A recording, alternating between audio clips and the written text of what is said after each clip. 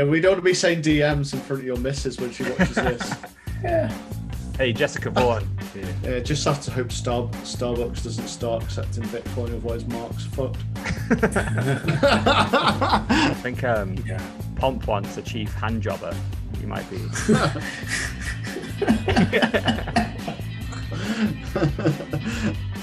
It pays a couple of sats an hour. Sounds reasonable. You're like the most inclusive into this group ever. if we were saying we will not advertise on glory holes, that is homophobic. We are saying we are exclusively advertising on glory holes.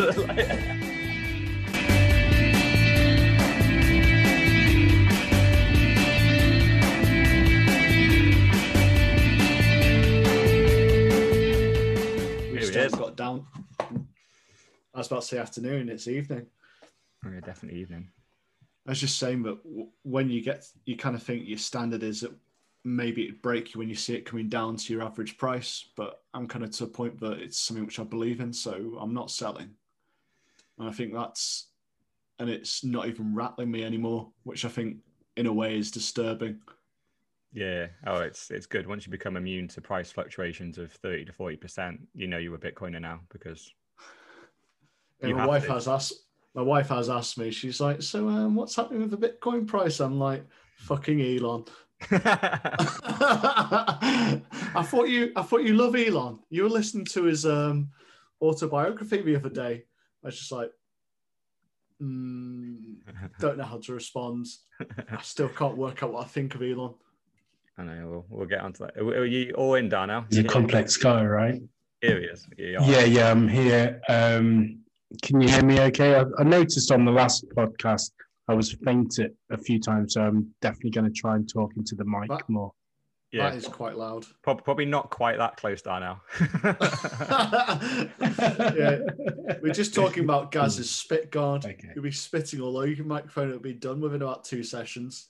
Yeah, because that's the thing. This little thing, it does. I think it'll actually get closer. So it's when you get close, if you laugh or like shout, it softens you because it's literally your voice. The voice waves get softened by this thing, and I don't know. Every single YouTuber has it, and it's like £7 from Amazon, and you just attach it on. So I've had it for a while. Yeah, okay. It sounds like a worthwhile investment if it prolongs the life of the microphone. Yeah, that's what the YouTubers say. Yeah. But yeah, do you want to get into it then? Do you want to go into like why we want to fucking slap Elon to pieces of shit? 100%. What I've got here, I think. Where do we start? I want to like summarize where we are with it. So can you see this? Yeah. You can see that. Brilliant. Yeah. I love what you've done, Kaz. Yeah. So essentially, I just wanted to like, where the freaking hell? Why are we talking about Elon yet again? And I think I want to caveat it with, I still love Elon. Like, Elon is still one of the greatest minds of our generation. He's created 4 of the most important companies there are. I have no clue how he has time to be CEO of 4 companies, have 6 kids from 2 different women, and still be doing all this shit. But this is how he spent his weekend, and this is why we're talking about him and why he has become an enemy of Bitcoin. So I love Elon, but when he comes into Bitcoin, he's my enemy and I will chase him out of town. It's as simple as that until he changes his mind and educates himself. And the reason for that is he started the week with suspending payments from Tesla that were in Bitcoin. He only added these like a month ago, and he's already withdrawn it. States a load of energy concerns that Bitcoin isn't energy efficient and it hurts the environment. So therefore he's pulling it. He then decides, and I gave him the benefit of the doubt on that one, thinking maybe this is his marketing team talking. Maybe he's just bending to the woke crowd that is the Tesla customer base, to be fair. And maybe he's just virtue signaling a little bit, and he doesn't really believe this, and he's going to bring it back later. And he's kind of bending over. But the next couple of days, he doubles down on this statement. Yeah, I was good with that first one. Yeah. So he now doubles down completely on the fact that, does Elon believe this is legitimate? He completely doubles down on it and says it is. So he starts off saying he's talking to some Doge developers and trying to improve that, which looks promising, and everyone slates him for that. Then he goes, Just so to make sure I'm clear, I do believe in crypto, but it can't use fossil fuels. He then throws in there should be a carbon tax, which seems to be a veiled threat at maybe we should tax Bitcoin more or something. I don't even know what he's talking about. He gets criticized of some of the changes he's putting into Doge to say that what you're doing here is just going to break the network. Like, do you even know how blockchains work? And he just goes, you're bad at math. You can make transactions 100 times higher, volume 100 times higher, lower fees. He completely exposing the fact he doesn't understand how blockchain works and how Bitcoin works. And then he decides to change tact because he gets destroyed yet again. He's gone for environment, got destroyed. Then he goes for the fundamentals of Bitcoin and the scaling of Bitcoin, gets destroyed. So then he moves on to, but anyway, Bitcoin is centralized. Look at this, the coal miners, the miners in China own 35% of the hash rate. They got flooded and it all disappeared. That's not decentralized, is it? Just what? And then his final little comment. Just on that point about decentralization, just before we go on. So obviously I'm still relatively new in the Bitcoin world, but how it just makes it slower, doesn't it? Like if you lose, the miner, so it just makes it a little bit slower. It doesn't make it, issues around no, it does. It does. He's right. The fact that 35%, I'll come back to it and explain why. But it can still be replaced. It's not the fact that, I think his point is he's trying to say it matters, but it just makes it a little bit slower from what I understand. No, the fact is, like, if it is centralized in China, it basically means China can change Bitcoin.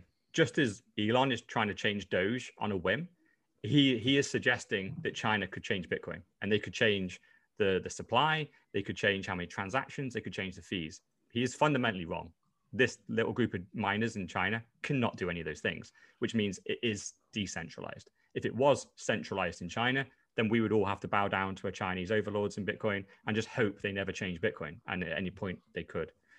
All fundamentally wrong. And then he just decides to leave. His final tweet of the weekend is, someone's tweeted here, Bitcoin is going to slap themselves next quarter when Tesla dump all their Bitcoin, with the amount of hate Elon Musk is getting, and I wouldn't blame him.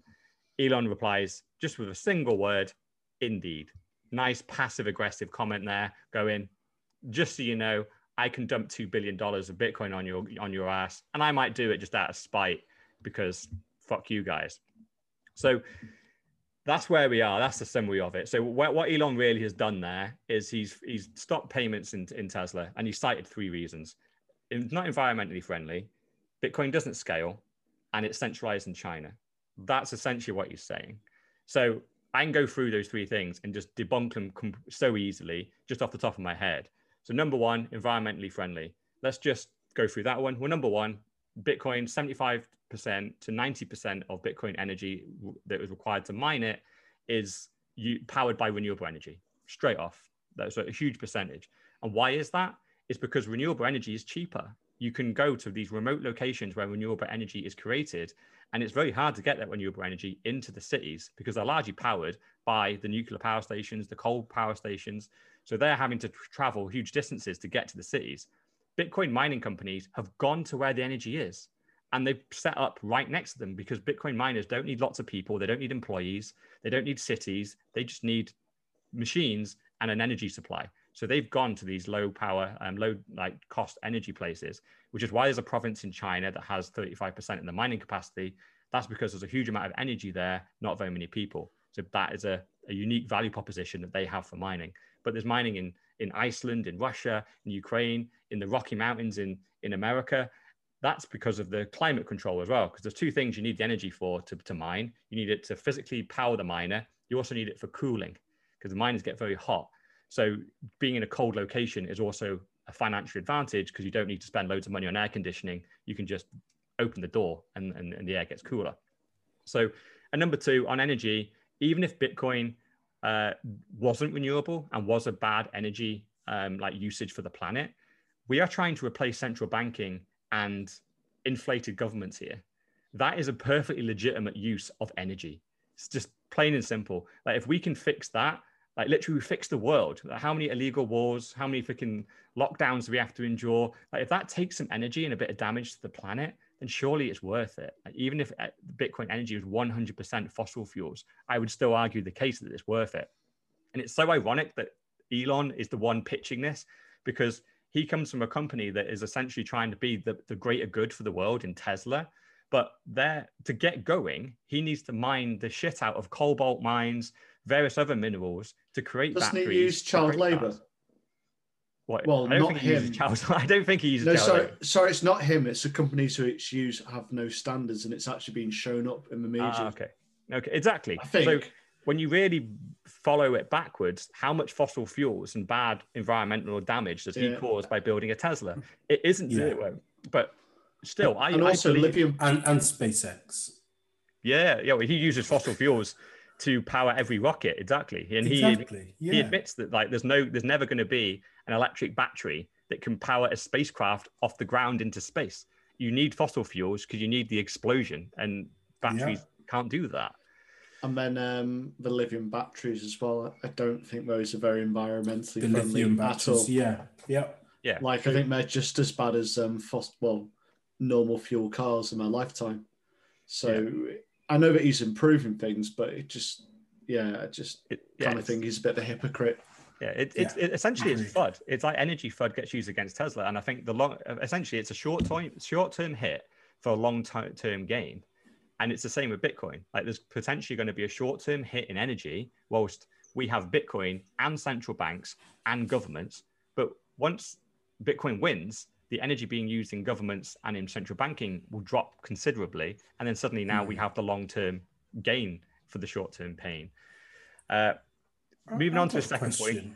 Yeah, go on. Why wouldn't he, as somebody that has proven that he could use like solar energy, be the advocate to say, well, I've got a solution to all of this, use my panels and then mine that way. And that hasn't kind of come up yet because, it's out there and he's central to that. I think create mining rigs which are more environmentally friendly. Yeah. I think the reason why it hasn't, I have a feeling that Elon is getting his information from a shitcoiner. So he's flipping to the next. He's basically, there's proof of work and proof of stake. So proof of work requires mining. Proof of stake doesn't. So that's what he's flipping to. So instead of getting renewable energy for miners, he's going, you just don't need miners. Just do proof of stake. You have a load of nodes that just magically agree with each other. And then you don't need energy at all. And that's what Ethereum's moving to, and other shitcoins have moved to. So I think in his head, he's thinking that is the end goal, going proof of stake. And he's skipping the whole step of using simply for the benefit of speed. They're doing that for the benefit of speed. Is that in terms of proof of stake? Well, weirdly, there's a number of reasons. It centralizes it more, but they do a lot of the incentives for why they moved to that was to remove the environmental damage that mining, and so they didn't want to use as much energy. And to be fair, I'm glad shitcoiners moved to proof of stake because they don't need the energy. No one's trying to attack their network. No one gives a shit about it. So you might as well just run it on some Excel databases and just have Vitalik and a couple of other guys be able to edit them. You don't need proof of work where you've got tens of thousands of miners making sure the network is secure. He just goes in and edits it, gives himself more coins, changes the issuance. They do whatever they want to do. So if that's the environment you're living in, proof of stake is absolutely fine. If you actually need a robust, non-editable ledger of who owns what, you have to secure that network with something which isn't just trust in people. And Bitcoin secures its network in a shit ton of energy that you need more energy to overrule this network for a whole period of time to be able to change it. So that's our defense mechanism. We have monetized energy. I like it. So moving on to third. On this whole scaling stuff, he basically tries to go just like 100x everything, and essentially what he's done by accident there, he's reinvented PayPal, which for someone that actually created PayPal is quite ironic. Like, Elon, this is fucking what you did 10 years ago, because he's trying to make Bitcoin into PayPal. I think. You what? 20. Yeah, probably more like 20, yeah. I was going to say it was before SpaceX, and I think SpaceX was 2002 that kicked off. Yeah, so I want to say even 90s. Yeah, it probably was 90s. Yeah, it's just time flies. So what he's trying to do is basically go, he's co-opted Dogecoin, and now he's just imposing his views on it, going, it needs 100x more transactions, 100 times faster blocks, and 100 times less fees. So essentially, he's trying to create PayPal. PayPal can already do all those things. They can do 0 fees if they want to. It's just they choose not to because they want to make money. So he's trying to impose his thing on Dogecoin there. What he fundamentally forgets is if you were to do that to Bitcoin, there's a very good reason why Satoshi picked 10-minute blocks that can only fit in 2,000 transactions, and the fees are what they are. It's because Satoshi is a fucking genius, and he thought about this for his whole life. You need 10 minutes to wait because the transactions need to go around the globe. There's 2,000 transactions getting put into every block every 10 minutes. It takes a number of minutes to reach consensus with all the nodes to agree on what money is being sent where. And the reason why that's so important is because it makes sure we stop the double spend problem, which is the key thing that Satoshi fixed. If you're doing it all instantly with 0 fees, it's suddenly now you open up the fact people can spend the same money twice. And there's no central kind of authority sitting in the middle, like a bank or a PayPal, to correct the errors.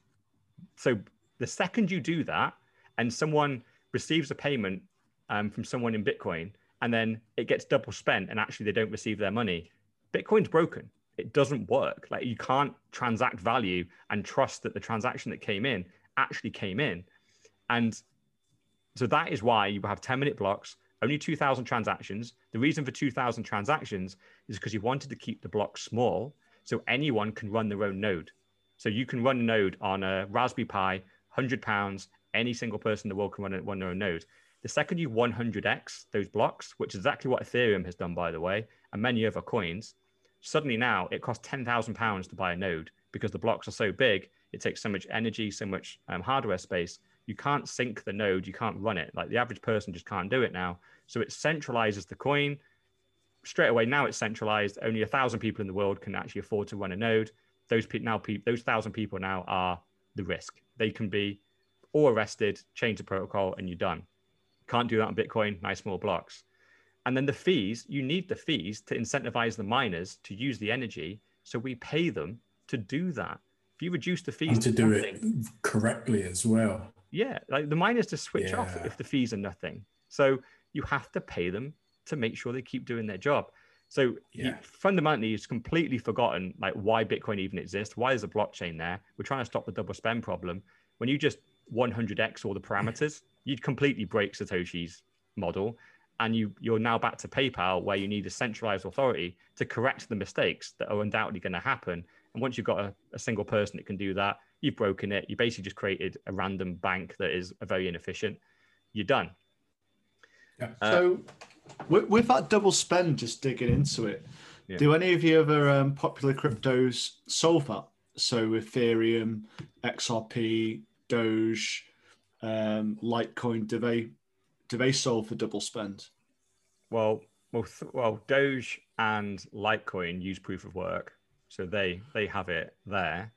Ethereum doesn't, because they're kind of in the middle at the moment between proof of work and proof of stake.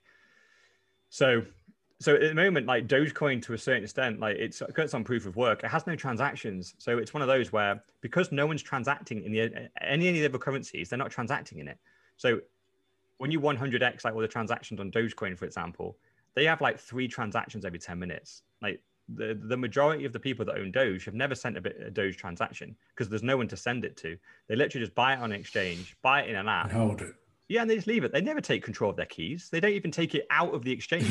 that would count as a transaction. But they don't know how to do that. They don't know what a hardware wallet is.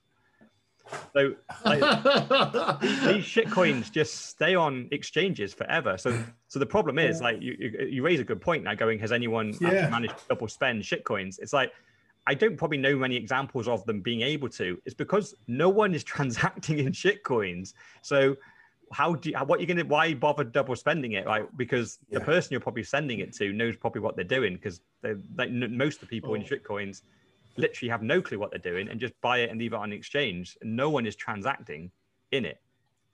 It also comes back to the essence of Bitcoin and why Satoshi made it in the first place. First, as we've obviously established, to talk about the double spend rule, and then also going back to the classic scarcity of the 21 million coins as well. You know, he was trying to prove that theory that finite scarcity, number of actual blocks, and then do that. And then obviously, as we know, as time evolved, it's then become a store of wealth and a store of value as well. But the initial key thing that he was trying to prove is the double spend theory, which is, you know, certainly achieved. Exactly, and everything else is, you know, as we've already said many a time, is inflatable or could change at any point because it's centralized and not decentralized. I know we've touched upon Dogecoin before, as in the shit coins, which we talked about, but with this whole Elon thing, the thing which I keep on coming back to is, why are you trying to basically reinvent fiat? You know, it's not an improvement on fiat.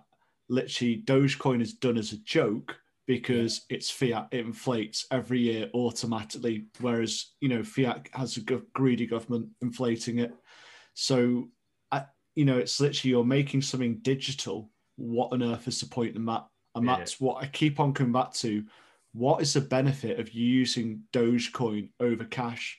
It now means that there's a record transaction of cash, so there's less things such as cash transactions, so the government can monitor what you're doing. So things like tradesmen can't collect cash, I suppose drug dealing, tax evasion, all those things are now monitored. But I'm like, but what's the actual advantage for consumer to use Doge? And I don't actually know one apart from it's digital. So and the 8,000 other shit coins as well that all were spawned from the fact that Bitcoin was born.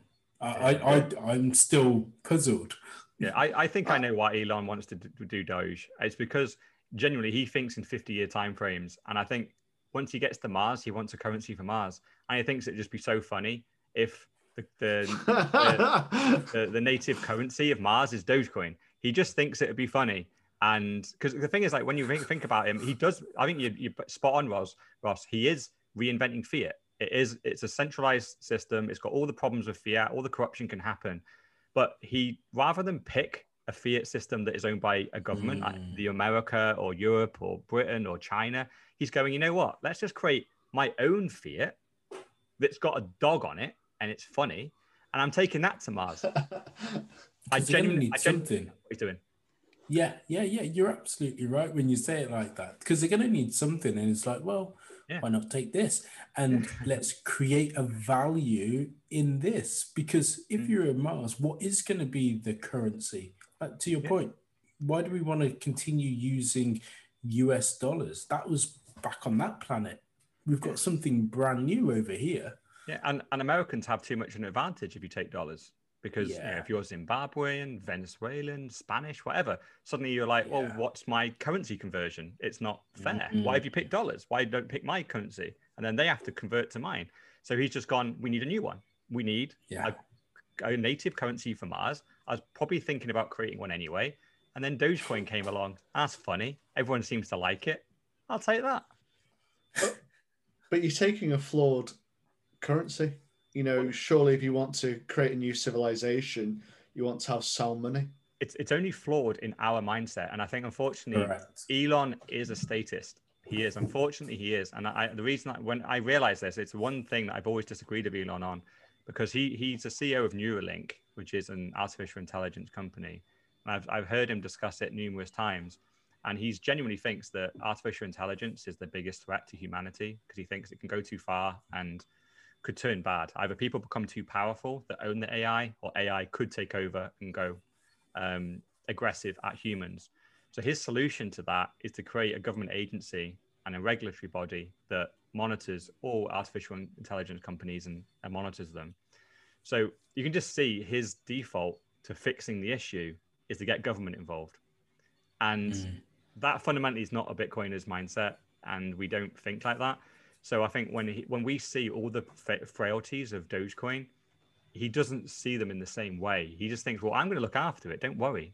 Chill. I've got it. And Bitcoiners go, no, I don't want to trust you. Like, Someone might get to you. Someone might put a gun to one of your kids' heads and go, change this and give me a load of coins, or your kid gets it. And you're going to do the thing. So we can't trust you, because in the history of civilization, every time a human being gets in control of the money, they either go corrupt or they get just like overthrown and someone corrupt replaces them. It always happens that way. So that's why we don't trust it. But in his mind, I don't think he sees it that way and goes, look, it'll be fine. Don't just trust me. I'll be good. And yeah, that's not going to fly with Bitcoiners. I was just trying to establish what's the inflation rate of Dogecoin. So it's, what is it? Open on the tab, 5.2 billion per year. So that doesn't increase, does it? And that's out of 129.5. So I'm guessing the guy who created it created 5% out of 5 out of 100, 5% inflation. But it'll become less over time, but still it's inflating. You know, it's still devaluing whoever holds their cash in it. Yeah, and even that's a distraction. The fact that it's not centralized, or it is centralized, doesn't have decentralization. Yeah, it doesn't. Yeah. And it's just got none of the fundamentals of Bitcoin. It makes it secure. It has no hash power. It has no transactions. We know who the founders are. Like all these things are just bang, bang, bang. Like just as we saw, like if Elon goes much further, he's going to get pulled up in front of Congress. Like, we saw what happened to Mark Zuckerberg when he just uttered the words Libra, and a white paper came out about what their plans were. Within weeks, they were hauled up in front of Congress. And they were like, Facebook's going to create its own currency, is it? What the fuck are you doing? And not only did they attack them on the currency front, they were very clever, because they used the currency as an excuse. And then they started going, actually, isn't Facebook really bad for the world? Didn't you like throw the election? Isn't this the reason why Trump is in power? Because of Facebook. Don't you need to be split up? Do you have too much power? They just went for the company. And Mark Zuckerberg... And now he's in their pocket. Exactly. Libra, you've never heard about that in the last 12 months. I can guarantee you haven't heard a single word about it, because Mark Zuckerberg shit himself. They went, cancel that project. Oh, and by the way, whilst you're here, we want to own you now. And you can see the censorship that's existed in social media ever since that whole thing happened. Elon is not far away from getting hauled in front of Congress as well. If he gets any kind of traction with Dogecoin, the US government are going to drag him in. And whilst he's in, they're going to go, oh, and by the way, these two companies you're running, Tesla and SpaceX, let's talk about those. And they're going to scare the shit out of him and go, you're getting too big. We might need to break you up. What's this? What's that? Like, your tweets are a little bit out of there. Like, and he can't meme himself out of that. He's going to be there. And he plays the status game. Like, he's playing by their rules, because he's building huge PLC companies in US jurisdiction. So he also works for the government, for NASA. You know, well, unless I'm misunderstanding, NASA is government owned. So he is he fundamentally is employed by them now, and it will become more and more. I suppose more and more money will come into his businesses from the government. Well, he receives tax breaks. Yeah, tax break. He receives billions of dollars worth of subsidies for his renewable energy from the US government. So both of his companies are essentially funded by the US government in some shape or form, as well as customers. What's the other one called? It was Neuralink and Boring Company. Oh no, there's another one which is about towns or cities. I can't remember what it's called exactly. Oh, Solar City. But he baked that. He baked that into Tesla. Yeah, he acquired that and baked it into Tesla. Fair enough. So last week well, not just last week. I think I sent you the book at Bitcoin Hard Money You Can't Fuck With. There's a chapter in there talking exactly about when Mark Zuckerberg was brought in front of Congress, and you're absolutely right. You know, Libra, no more. But they were actually using Bitcoin as their ammunition to say, so you're in control of it. Because to our understanding, Bitcoin has no control, and so on and so forth. So, although we kind of look at, I guess, the government as kind of slow and dumb, when he was hauled in front of Congress, they were on it, and they were very, very sharp. And And to your point, we've not heard anything more about Libra, and I don't think that we will. Yeah, I genuinely think that governments act incompetent. So when they do really corrupt things, a lot of people just go, that isn't intentional. They're just incompetent. But it's very telling when you attack their money, suddenly they become competent. Well, exactly. I mean, he was at a point where he could have had over 2 billion people using his money as opposed to their money, not just Americans, the world. Yeah. They don't want that. They were absolutely shit scared. They don't see Bitcoin as a threat right now, but they saw Libra as it's going to replace the US dollar. Like, people are going to be transacting in Zuck bucks, and they shit themselves, and they dragged him in there, and they pretty much put a gun to his head and went, "You even try this, we will destroy your company and burn it to the ground." And he just went, "All right, project's dead. Please don't." And then went, "Actually, whilst we're here, you're fucking responsible for that Trump guy. We're going to stop that one happening again as well." Well, I think it's not so much that they're not scared of Bitcoin. They can't do fuck all. Well, the beautiful thing is there's no one for them to bring in front of Congress and do what they did to Mark. Bring in Chad Saylor. Yeah, exactly. And the beautiful thing is, the worst thing they could do to Chad Saylor is, like, if they put a gun to his head and went, "Look, we're going to shut down MicroStrategy and it's all over," all they could make him do is sell his Bitcoin. He can't do anything else. It's like, you can't stop the project like they did with Mark. They can stop the project. Libra is done. They bring in Chad Saylor. They can make him disappear and never talk about Bitcoin again. They can make him sell his Bitcoin. Bitcoin carries on. We lost a good guy. They got to him, but he's in the Caribbean anyway. He stays out of US jurisdiction. He's smart. He knows that the US government will come for him. That's why he sits in a tax haven. But there's no one that can bring it. Isn't it interesting as well how time plays out? Because you've got the Winklevoss twins that are obviously big holders in both Bitcoin and Ethereum, and obviously their history with Zuck. Yeah. That's why it was very interesting when Mark obviously called one of his goats freaking Bitcoin. It was, is he admitting that? Because that must be a hard pill to swallow, right? He hates those guys. Yeah. And they obviously took his money that he thinks that they stole from him, put it into Bitcoin at $100. And for him to now take his own money and be putting it into the same asset, but at $50,000, that's got to sting. That's got to sting. But he is a billionaire. I think it's all relative. I know, but he's a competitive guy, right? So he's like, I lost to them. Like, they were right, I was wrong. It's a big admission. So even though it's the right play, like a computer just does the play, but we're human beings. It's like, no, I hate you, right? You bought Bitcoin at $100. I'm not going to buy it at 50,000. Go fuck yourself. No, I'd rather fucking lose everything than admit I was wrong to you.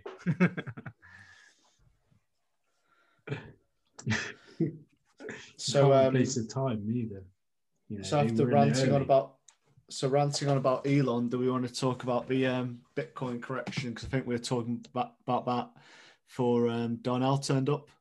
Yeah. So what is it? We've now gone from, it depends on whether you're talking dollars or pounds, but it's like about 65 or 47,000 pounds, and we're now down to 30,000 pounds, and like, then was it $43,000? About a 30% correction. This is probably the biggest one of the bull run. So, like, how's everyone feeling? Get rid of the paper hands. I feel so good. I feel like, honestly, so good. Long may it last as well. And the reason I say it is because, similar to yourself, Ross, in terms of like having been in Bitcoin for a while now, but before I didn't really know, and before I didn't have the Bitcoin standard. If I'd have had the Bitcoin standard previously at the drop in 2018, when I could have been stacking sats, I would have been stacking sats, and I didn't. Whereas now I'm like, okay, bring on the cold winter part 2. Let it happen. So I'm good. And by cold winter in this instance, like, we're in the middle of a bull run. So corrections, they're short term. They feel painful when you're going through it, but they're a couple of weeks. And like when you're in it, a couple of weeks feels like years. But when you really zoom out, like it was only like 2 months ago, we had the last 30% correction. That one was hurting everyone. Then we pump on up like another 100% up. Now we've come back 30% again. Everyone's hurting. Everyone's thinking it's all over. But all I'm thinking is 50% of all-time high, right? What's that? Still 50% on top of all-time high. If we were using UK pounds of like, if 20K was the highest and now we're at 30, well, we're still above all-time high. Yeah. I think what will hurt a bit more is when it drops below my average. That'll hurt a bit. But it's ultimately having conviction around what we bought. You know, I didn't just buy in because I read an article. I bought in because I've used your app. I've read the Bitcoin Standard. I've read Layered Money. I've read various articles, lots of which you've published, Gats, lots which other people have published. So I wouldn't say I'm well read because there's much which I don't understand and there's much which I've got to learn, but I've got conviction in what I've actually bought into. And this is probably the most research, aside from the shares which I own in the company which I work for, of which I've actually done on an investment of mine. You know, the company which I work for, I've been working for them for donkey's years, so I know them. I know what they do. I understand the business, whereas for an actual investment, it's a lot more reading than I've ever done. Yeah, absolutely. I mean, I've done that, I guess, on the property front and done a lot in reading there. And I've also done the reading on money, just money in general, and money dying. And that's, of course, you know, the clear thing that we're seeing right now when the money printer goes, this is all that's happening and we need sound money.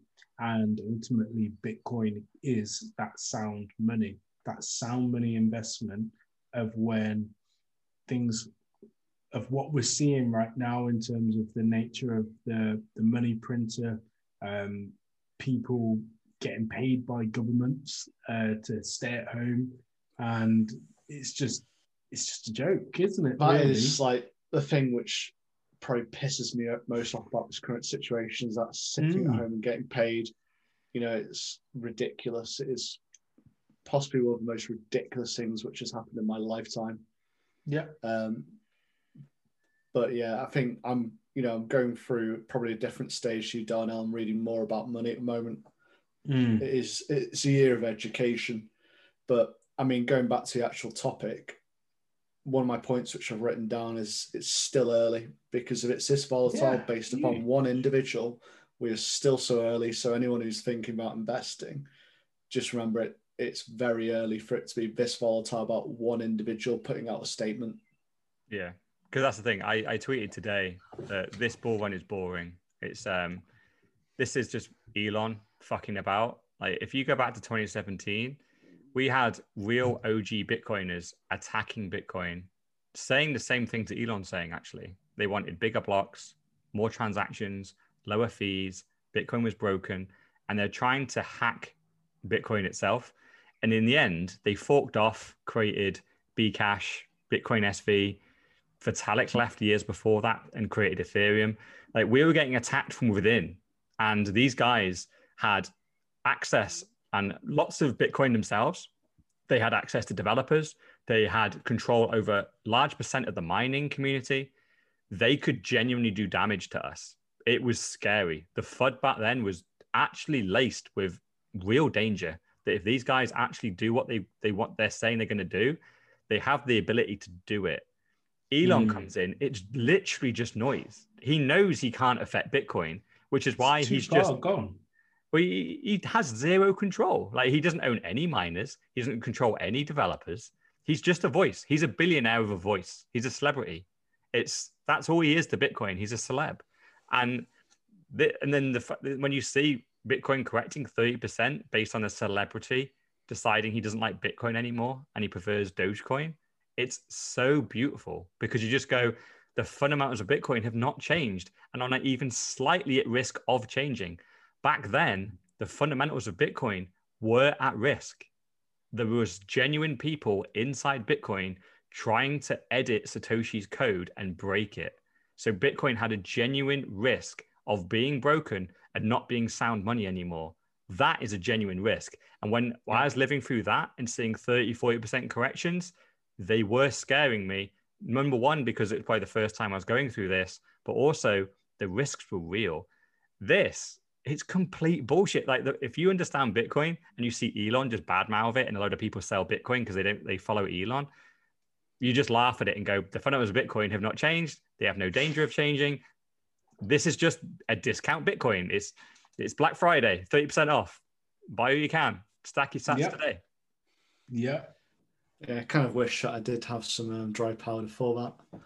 But well, the beautiful thing is about this one, I didn't have dry powder until Elon went and fucked me off. So for the first time in 10 years, I am now officially not a Tesla shareholder. I sold every fucking one. I'm waiting for the money to hit my bank account. Once it hits it, it's being plowed into Bitcoin. So you got Michael Burry on him and shorted him. I don't want to short him. I don't want to see him fail, but I'm selling. So I'm neutral. Yeah. I'm neutral. Yeah, well, actually, I'm still positive. I'm still positive on Tesla and SpaceX. I still want them to do well, but I remove my money and stacked sats. It's a bit of a fuck off Elon, and maybe over time I'll buy a little bit of Tesla back. But right now, he's an enemy of Bitcoin. They've got to improve their environmental factors. That cobalt, that lithium. They need to sort that out. Yeah. That's not sustainable. I totally agree, Russ. I totally agree. And until you answer those questions, then I'm not going to buy.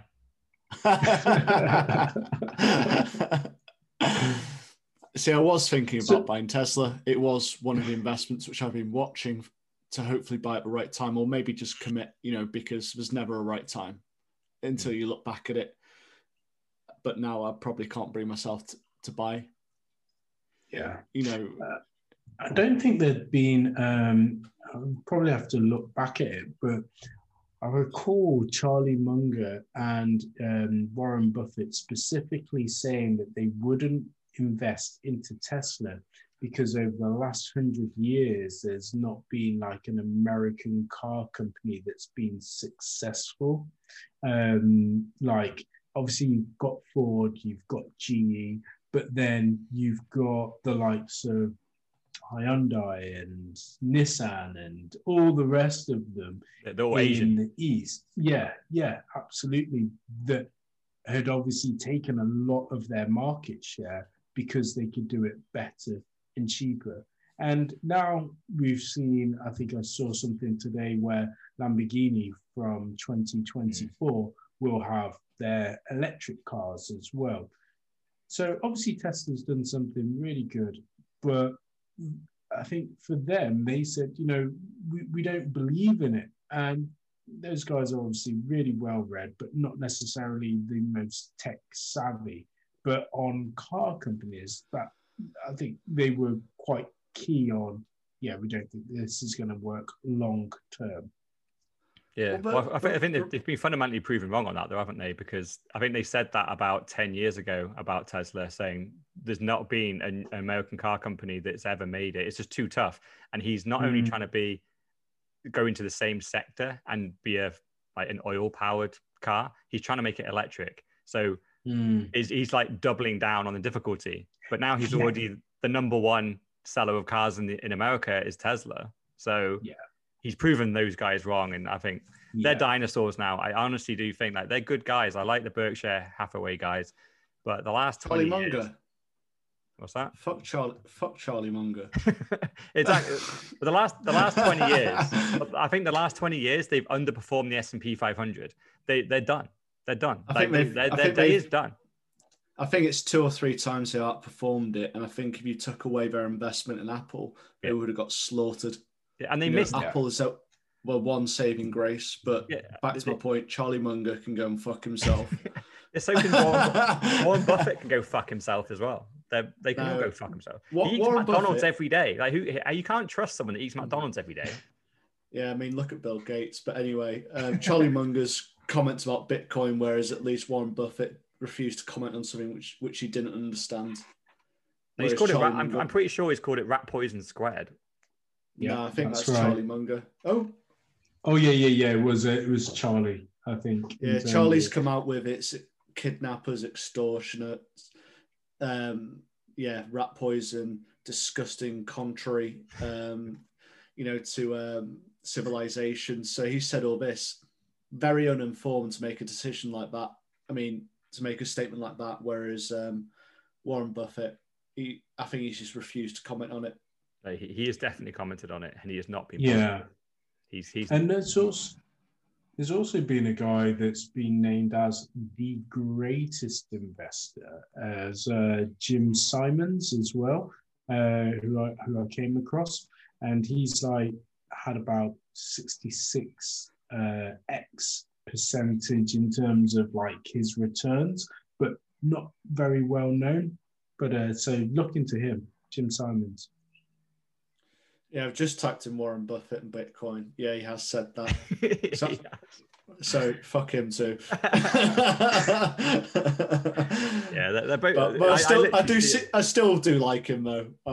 Obviously, you got to admire someone like that. Yeah, of course. Yeah. Like they were in their day. There's loads to learn from them. They came from nothing. They became billionaires. Like, fair play. Like, talk about low time preference. Fucking Warren Buffett is like low time preference. The fucking key. I remember watching a documentary on him where his wife was getting so angry at him because he wanted to do all these altruistic, like, nice things to the world and give back. And I think he grew his wealth from like basically nothing to about 10 billion. And his wife was going, isn't it about time we actually start giving back and doing some stuff now? And he's like, I haven't even got started like this. And he's like, I think he's about 70 at this point. And she's going, seriously, like, this is the time to start. And he's like, but I'm about to make it big. And it's like, you already are. And he ended up proving himself right because he went from that 10 billion to like 200 billion or something crazy over the next 10 years into his 80s. But his wife ended up leaving him and he didn't kind of care. He was like, I'm on my mission. And she needs to sort her time preference. She wanted to spend a little bit of money before she was 80. And to be honest, I'm on her side on that one. Like, just don't wait until you're 80 until you start spending a little bit of money. Like, fucking hell, Warren. Like, there's low time preference, and then he just ice cold. He does think that he just continue for forever, and unfortunately, has proven a lot of people right. You know, he's staying in the game. He's 90. What's he now, about 92 or something like that? Yeah. And the thing is, it works out when you end up getting to 92. But imagine if he'd had a heart attack at like 74. Like, he would have never spent a penny. So yeah. I think you've got to be, shrewd with your money, as in, plan for, well, these are for normal plebs, plan ahead. And I suppose budget out your years. But when you've got 10 billion in the bank, you can probably afford to buy a luxury cruise or whatever his wife wanted. Yeah, exactly. Yeah. Should we get on to Revolut? Because just gonna say, where's Darnell's picture gone? He's probably like doing some dick pics for the fans again. Yeah, for OnlyFans. Revolut, I think, obviously great step forward. I mean, we all love the app for stacking sats when we pay. But I have realised that my available money has started being absolute trash since I started using them 10 times. Good. Like, I never have any money. But when I look at it and go, it doesn't seem to be going up that fast. I just seem to have no money and no sats in my Revolut account. Yeah, I love it because I literally call it like stealing from yourself, stealing from present Ross and giving to future Ross. That's what you're doing. But it's hard for the mindset. Hard. Yeah. So I'm just having a quick look to see what I've gotten. So I've got money. I bought some crypto through their app ages ago, and I think it's gone up significantly. But it's just sitting there because I've been waiting for withdrawal. And then the actual vault, it just doesn't seem a lot for how much it seems to punish me. And I went for the 10 times, and it's telling me, that I'm getting a bit into the account, but it just feels like I've never got any money. But I am also putting money into Bitcoin every week as well. So I think it's just it's doubling down on what I've ever done before. But, I didn't need a new pair of trainers. I put that off for about 2 months. Yeah. I put so much off these days. Yeah, I was like, you can't buy a new pair of trainers because you need to buy sats. And then, yeah, my trainers really did start to get a hold of them. I thought I'd better buy a better pair. So I'm a middle-aged man. I can't be walking around like a tramp. Yeah, you got to do the odd thing. Yeah, but I think it's great. Yeah, I think I spoke like I've spoken to the Revolut support and I tweeted them to like call them out on it a little bit because they have introduced withdrawals, which is great. Because the problem with Revolut, when you do stack sats in Revolut via this change thing, I think it's great. I love it. And I always say I'm stealing from my future, my present self and giving to my future self. So even though I stack sats independently outside of it, I give myself a budget each month anyway, and then I steal from that. I love the fact that I steal from myself and steal from the budget. Yeah, I steal from my own budget, and I know I am, but I kind of secretly love it, and I still try and round things up to the pound. So I stack the full £10 into sats. I actually game it to steal more from myself. I secretly just, I don't know, I just love it. And it's buying things like, I buy from Amazon, I get charged sats on top. So every transaction which I put through on it, I get charged extra. It's like, oh, I want to buy, a toilet flusher the other day because it broke and I don't want to have to go to shop because I'm going to be working. So ordered it. You got punished with sats. Yeah. And my brother always complains. He buys lunch and I think it's like exactly £4. And it's like, it ends up being 10 or 14 pounds. And he's like, my lunches are so expensive. I can barely afford to buy lunch anymore. And it's like, but now he's been doing it for like a couple of years and he's like, oh my God, the sats are so much. And like, there's so much. It's like, there you go. And like, because my overall is the amount of money I have spent on Revolut in fiat, I have more money in sats than I have ever spent on the app itself. So when you talk about stealing from yourself, like not only have I saved the spare change, it's like every bit of spare change, because Bitcoin goes up by so much, it is actually paid for the entire payment of the thing that I brought. The spare change became more than the payment. So I have more money now in Bitcoin than I have ever spent in pounds on Revolut. That is crazy. So I purchased it. Well, I went with the package. What was it? Start of this year sometime as a bit of an experiment. I thought if I do it for a year, I'll be able to measure it probably by the end of the year because we're going to see, I thought, a bit of growth.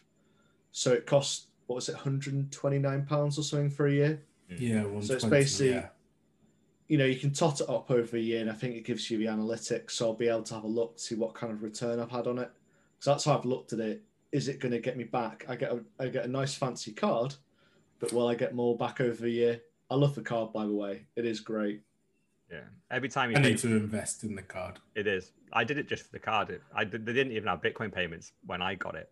And every time you pay with that card, people grab it and go, oh, what's this? They think it's like a really hard card to get, like it's the ultimate black card. It's like that costs £10 a month. Like it's nothing. Like any moron can get that. Like it's great for a single man. Only one of us is single though, guys. There you go. That was. Yeah. You always never fully. I might edit that part. That's what I might edit that out. I don't want to hear it when I share the podcast to say what you think of this. No, you're never fully single when you're single, but yeah, with good change with Revolut, of tact. Yeah. Well, the problem with Revolut, though, going back to Revolut, is the issue with it is you can withdraw, but like now I've realized the problem with it. You number one, you can only add 3 addresses to withdraw to, which is largely fine, and you have to legally agree that these addresses are owned by you, so you're not allowed to send it to anyone else. Which interesting. It doesn't really matter because once you get it out and it's in your wallet, then you can do whatever the fuck you want with it. I was going to say, yeah, it's probably for those kind of transactions for drugs, which are kind of doing exactly it for, aren't they? Exactly, because what they would have to do legally, if it wasn't your address, say I was sending it to you, they would now need to KYC the address at both ends. So they need to KYC you. If KYC'd me, they now need to know who I'm sending it to. So the fact that it's the same person means the regulation is okay. But they've got quite big restrictions on how much you can send out. It's £500 a day and £1,000 a month, which for me, who's been stacking for like 4 years, that's going to take me, depending on the price of Bitcoin, like right now, it's going to take me about 5 years right now to get all of it out.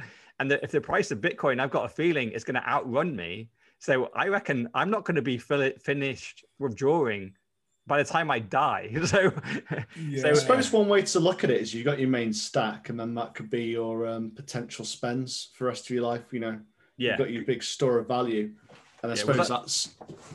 yeah. Because I think for me, I'll never get up to that situation. You know, even if it gets up to I don't know £1 million a coin, because I just don't think I'll ever really see that much. But I just figure it's a good way of saving. Yeah, well, I think I'm in quite a unique situation because I spoke to their support and they're like, well, everyone can withdraw it in a couple of months. Like, what you're talking about? I'm like, well, look at my balance. It's going to take me fucking forever. And they went, oh, yeah, sorry, there's nothing we can do. I'm like, what? So the only really way of me doing it is to actually sell it. The problem is Revolut's fees are stupid. They're like 2.5%, which is crazy high. Oh. It's crazy high to sell it at 2.5%. Yeah. Like I'd much rather sell it on an exchange. And then obviously it's a taxable event. So I get taxed. I pay the 2.5%. Then all I want to do is buy the Bitcoin back and put it into my cold storage.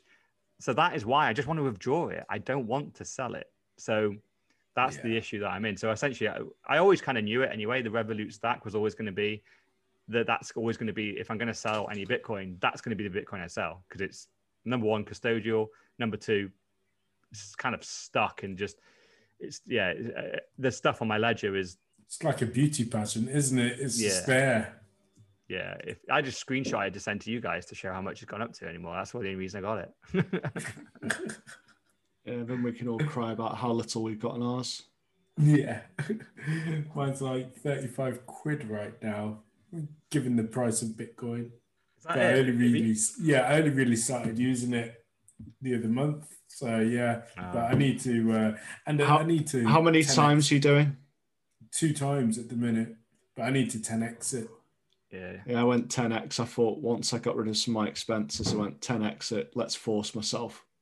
I don't think you announced you 10x'd it because I think you 2x'd it or something, and I was like, you'll be a real Bitcoiner once you press that 10x, and you've pressed it. Well done. I don't know how long ago. It's been a while because it's been bloody painful for months. I need a pay raise just to deal with this. No pain, no gain. Darnell knows this in the gym. I know this. Exactly that. And you've seen I've been putting in some rides, Ross. You know, after our ride last week that didn't happen. What, a 1 mile ride? Yeah, literally, not even that, was it?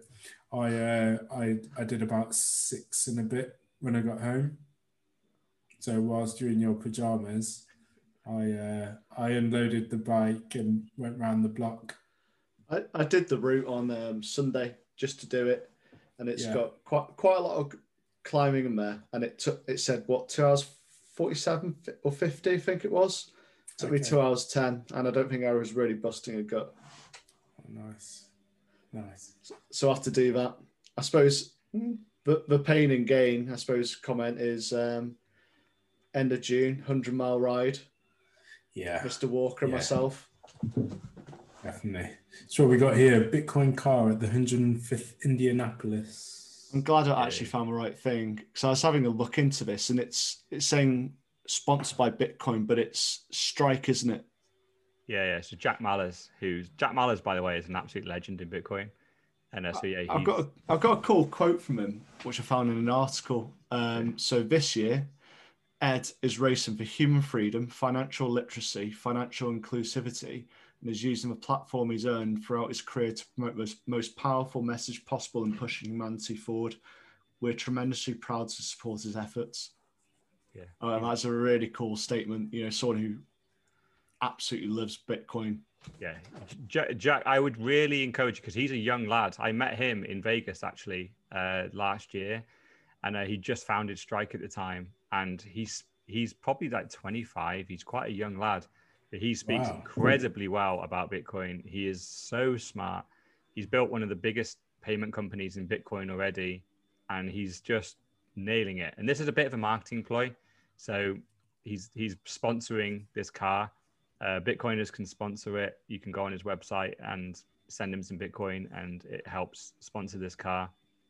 And it's just a bit of marketing. And I think it's a little bit of a throwaway thing because Bitcoin doesn't need marketing. I don't think putting Bitcoin on a car really is going to do that much. But because the thing is, like, it does bring back kind of 2017 PTSD for me, because there was a Dogecoin car back then as well.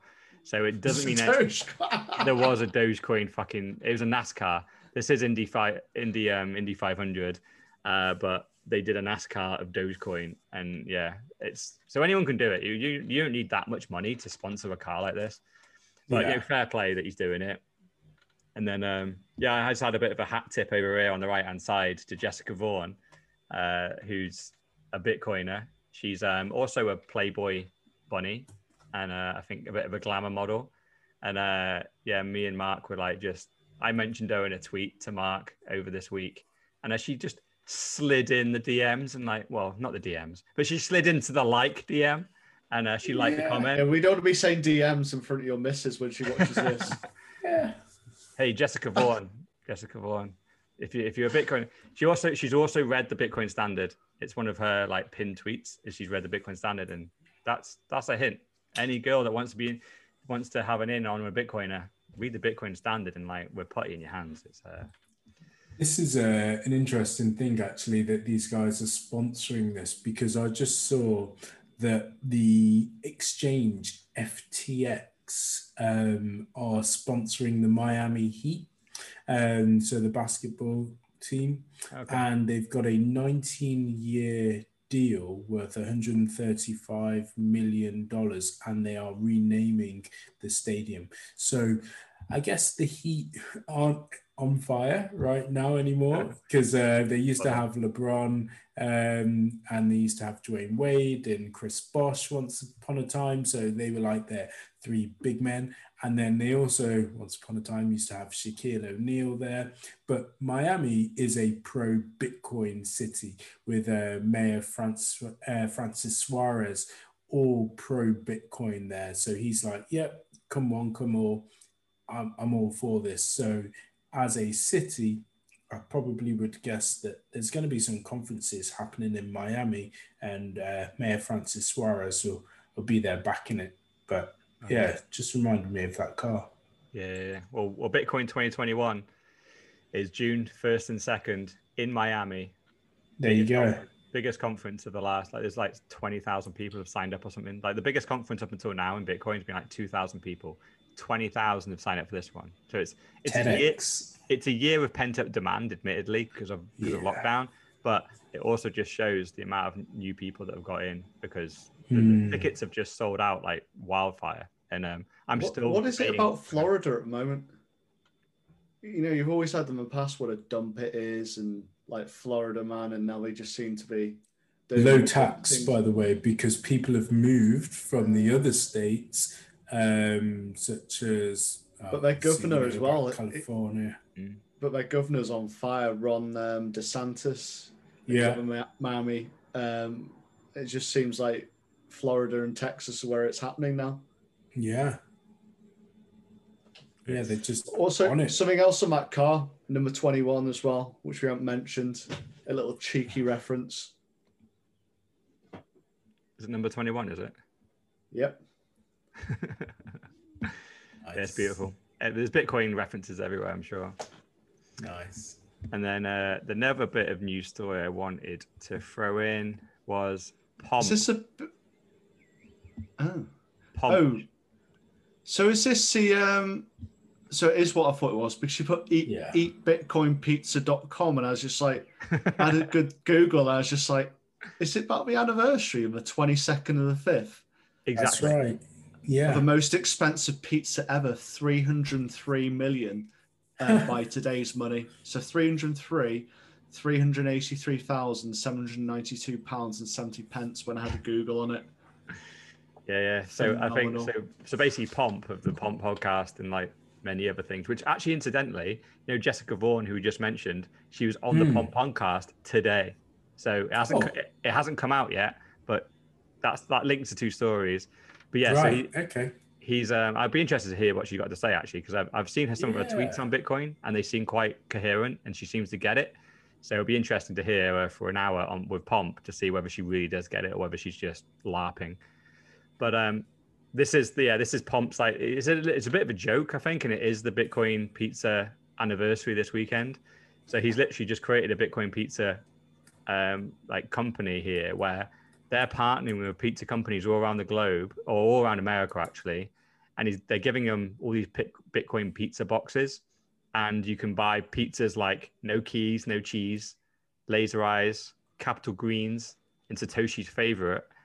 And you can't pay in Bitcoin, which he's got a lot of shit about, but you can pay in fiat, and then you get your Bitcoin pizza. All these pizzas are like. Why do you want another £303 million pizza?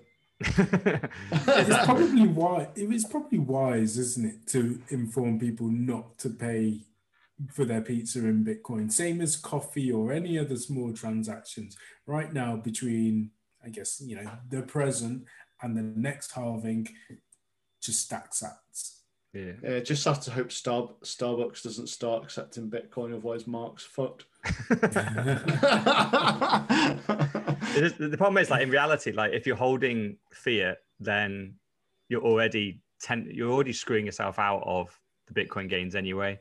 So it's one of those where whether you have fiat and spend it on pizza, or convert your fiat into Bitcoin and spend it on pizza, like, either way, if you're buying a pizza, you're screwing yourself. It doesn't matter if you spend it in fiat. Like, every payment you do in fiat, you need to look back in history and go, oh, that could have been 100 times more in Bitcoin. So it's one of those where I do think if you're going to launch bitcoinpizza.com, you do just accept Lightning or accept Bitcoin. He should have done that bit, because that's the number one criticism. But it's great because the fact that the big thing behind Bitcoin Pizza and why Pomp has done it is the price of these pizzas is quite inflated. So there's probably like a 20 to 50% premium on each of the pizzas. So that 20 to 50% premium, 100% of the premium is going to Bitcoin developers. He's donating it. Right. So the rest of the money goes to the pizza house, who's building the Bitcoin, building the pizza and delivering it. The rest of the money goes straight to Bitcoin developers. It's going to a charity that basically funds Bitcoin developers to work on the protocol. There's no direct way of paying Bitcoin developers. It's not really a thing. There's no real ecosystem around paying Bitcoin developers. It's like Bitcoin Developers Union. Yeah. Because with the miners, they're baked into the system. Satoshi thought about that, and they get paid every block. It's nice and simple. The economics are just done. If you're a developer, they're by and large voluntary, and you just got to hope they've got a stack of Bitcoin and they are developing to help secure their investment. But it's nice to actually give them a wage as well, and actually give them money that they can then stack sats on the side as well. Yeah. So this is one of the initiatives that does it. It seems great. If I was in America, I'd be buying some Bitcoin pizza this weekend, but I'm not, so I can just admire it. And I love little things like this. It's just great. And it looks great. Pomp's got a lot of shit for it already. And I think it's a shame. Bitcoiners are harsh, and unless things are 100% pure, Bitcoiners just destroy it. And this is like 90% pure. Like, it's good. It's just fundamentally a load of money from this initiative is going to get to Bitcoin developers, and then a load of people can get some pizza. Come on, that's all right. So, yeah. And I think Pomp does get a lot of shit, but for things like this. But he's also created that crypto jobs board as well, for people, to create people to move from normal corporate into the Bitcoin world or crypto world. So I think more people should be doing things like that. Yeah, well, I think I did have a look through that for the jobs. I was like, interesting. Yeah. Lost his boss. Anything take you fancy? I can't say I did, but I was just interested to actually know what was going on. So I think he posted on Twitter, and I just went onto the link. I think Pomp wants a chief hand jobber. You might be.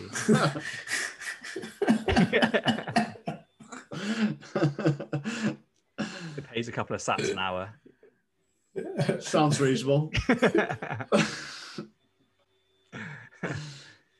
It's not a job you can love. Yeah. What was the next topic? We got a nice sensible one here, haven't we? The rise of central bank digital currencies. Which I think this kind of fits some. I kind of thought, it almost fitted in with Dogecoin. Because, from what I understand, it's fundamentally the same. They're just creating digital fiat again. Well, it's kind of like, it's two things. You're absolutely right. It is digital fiat, but it goes back to what we've spoken about before about central bank controlling individuals and maybe getting them to move away from fiat into CBDCs. And then once you're in that, they then can understand where you spend your money, but equally recoup tax straight off the bat. So if you're in that, they can say, okay, this year you owe us this much. And rather than you having to file for your tax return, they can just be like, oh, well, we'll just take it out of the central bank digital currency straight away. And also, so the way that I've seen it, and again, reading that book, Bitcoin, Hard Money You Can't Fuck With, is in China, this is happening already. And obviously, if you do certain things based on the, I guess, the control that the government have, they can ensure that, right, you're not allowed on that train, like the fast train that might take you to work, or you're not allowed to travel because you've violated a law that we're not happy with. But then they can also go the stage further of, oh, you've given to a charity that we've not approved or that we don't like, and you voted in a way.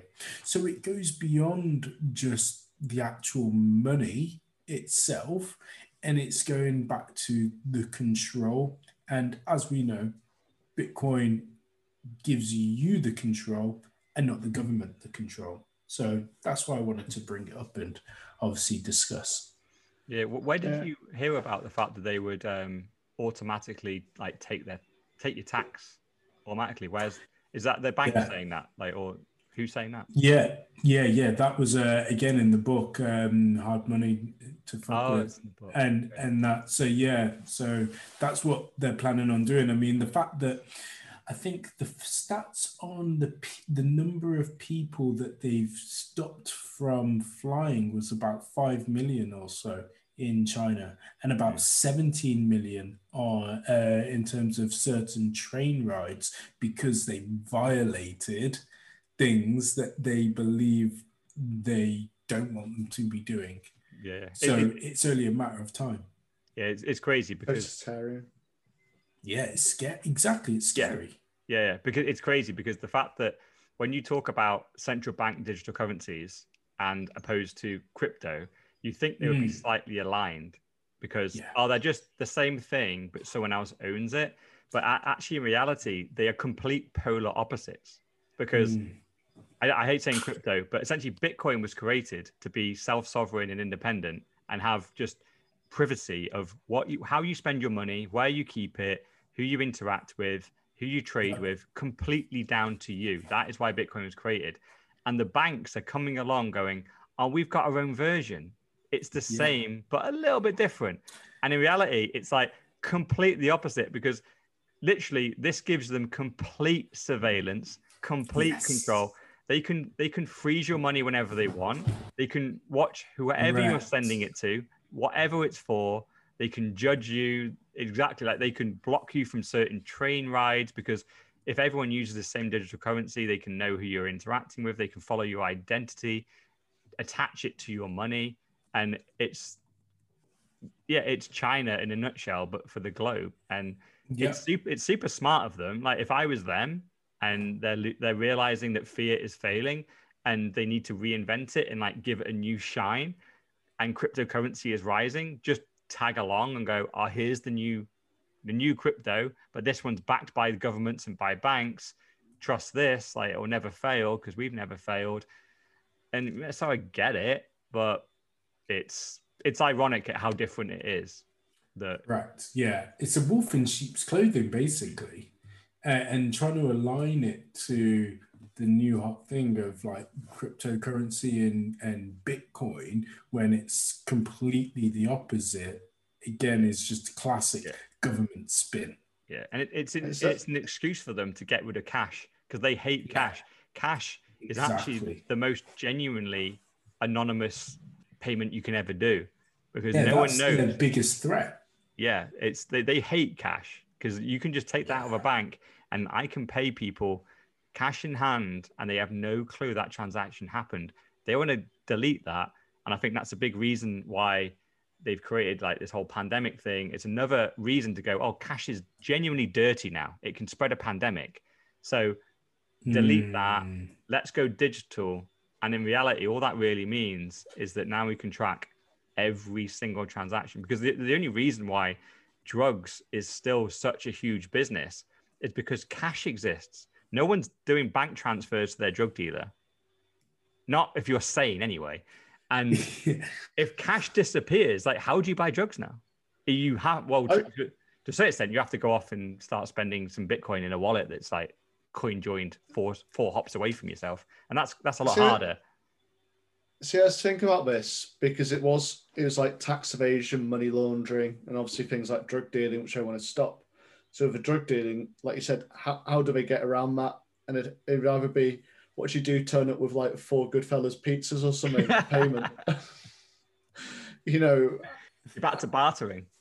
Yeah, exactly. You basically you'd have to give products. So you give some product to the drug dealer, but the drug dealer's got to pay his drug dealer. What does he give him? And it's basically be a chain of bartering, and somehow there's got to be cash introduced, so it does kind of make it fall flat on its face. It comes back to Bitcoin, doesn't it? You just got to coin join your Bitcoin, so it's away from your KYC'd account, and now you can exchange value safely. You just got to make sure you do it don't do it directly from your Coinbase freaking account straight to your drug dealer. Like, send it to a wallet, coin join it a couple of times, put it to a wallet that isn't attached to yourself, and now it's safe. Now you can do what you want with it, and it's anonymous, and now you got your privacy.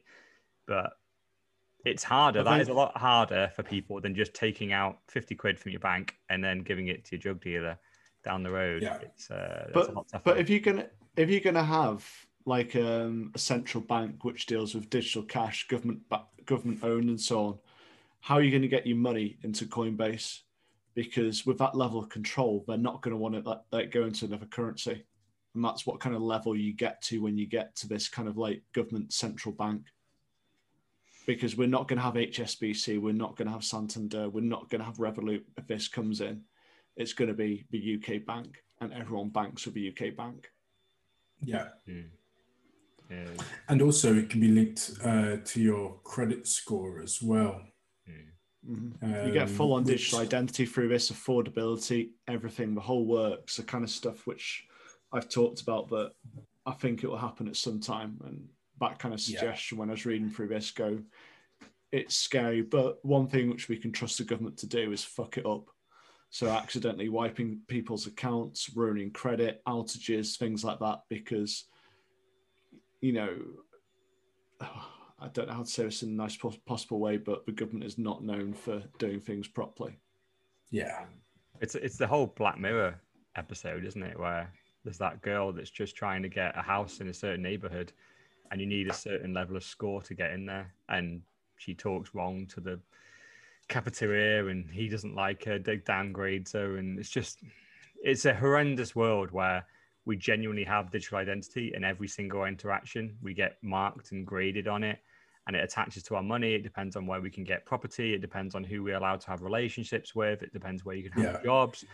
You just don't want this authoritarian thing. You want just let people be people. And if we digitize completely everything, it doesn't look like there's a good end game there. And this is digitizing the money to this extent and attaching your identity to it.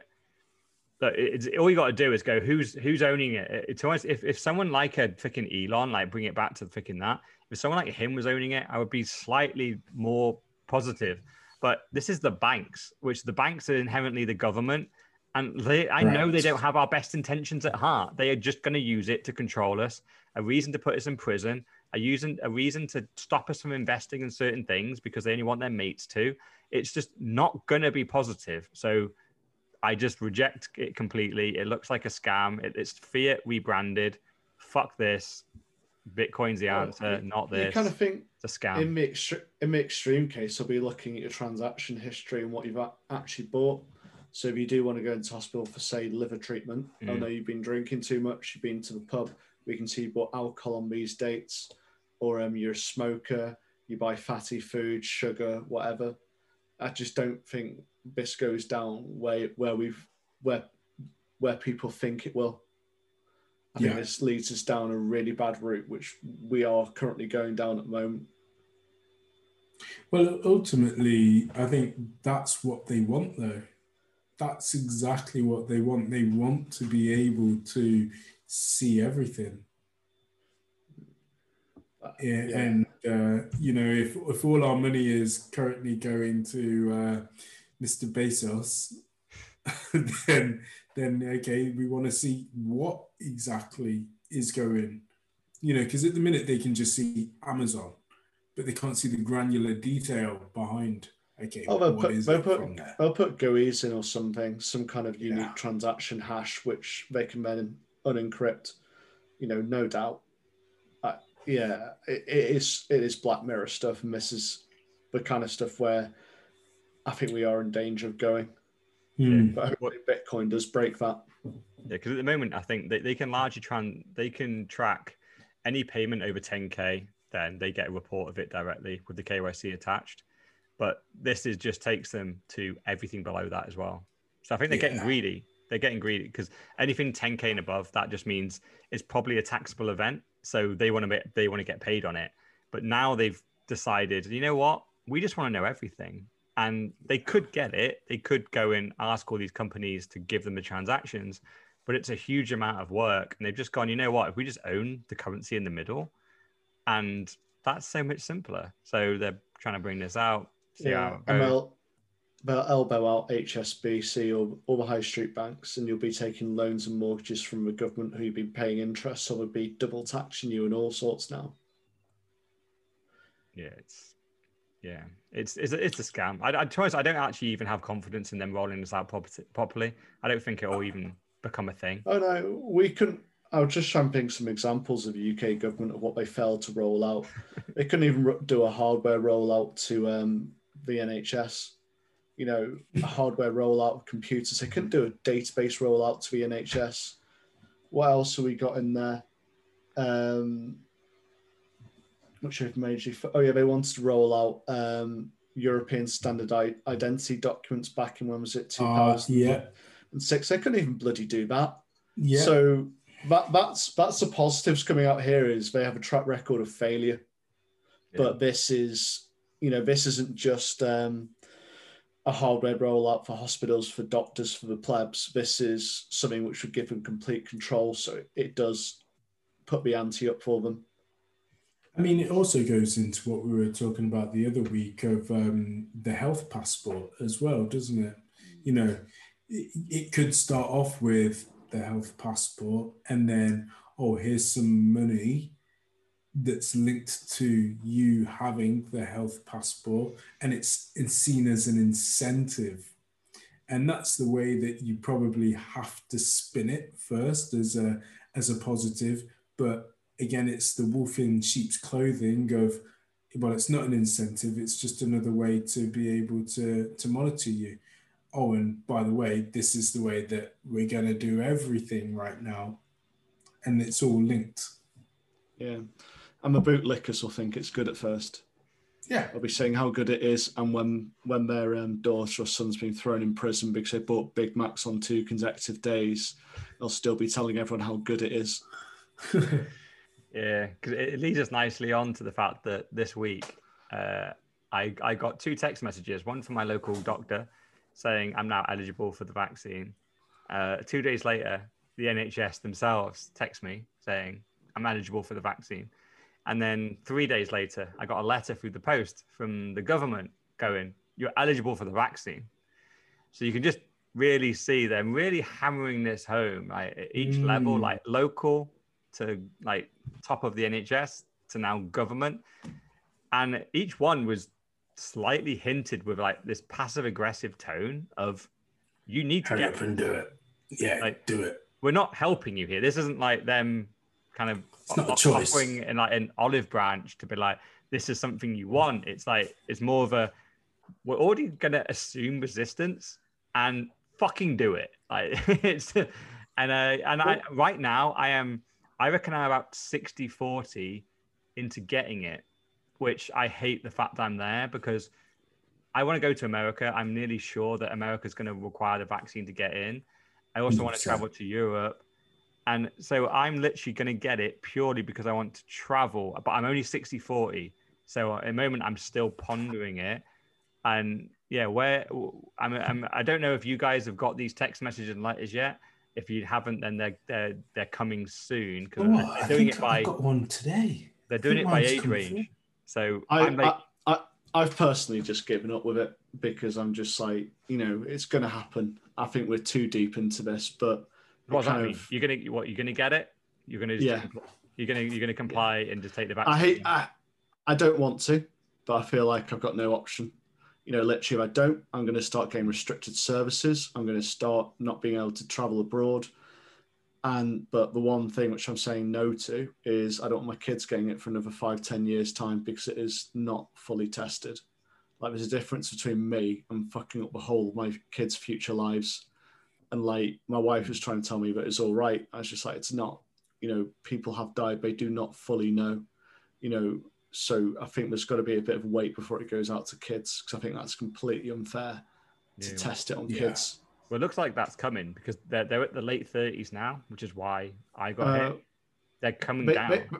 They tried with the kids, but I think something pushed back. I think there's something happened in another country. I can't remember what it was. So I think that's off the table for under 18s at the moment, at least. Okay, well, that's great news. The fact that under 18s get the free pass, that's fantastic.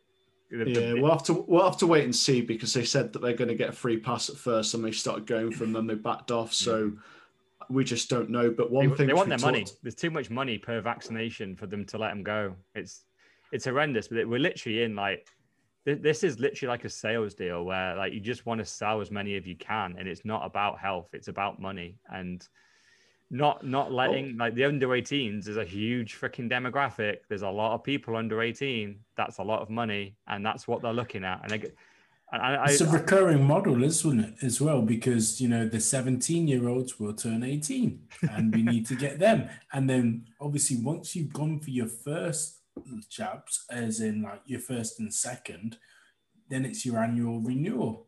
Yeah. And so there's more money. But then we're going to make it digital. And then we're going to attach it to bank details.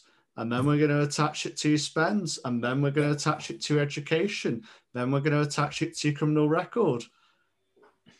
It's like they're already talking about the thing that makes me laugh is the fact that the vaccine that they're rolling out right now in the UK, this is the original COVID-19, whichever fucking variant that is.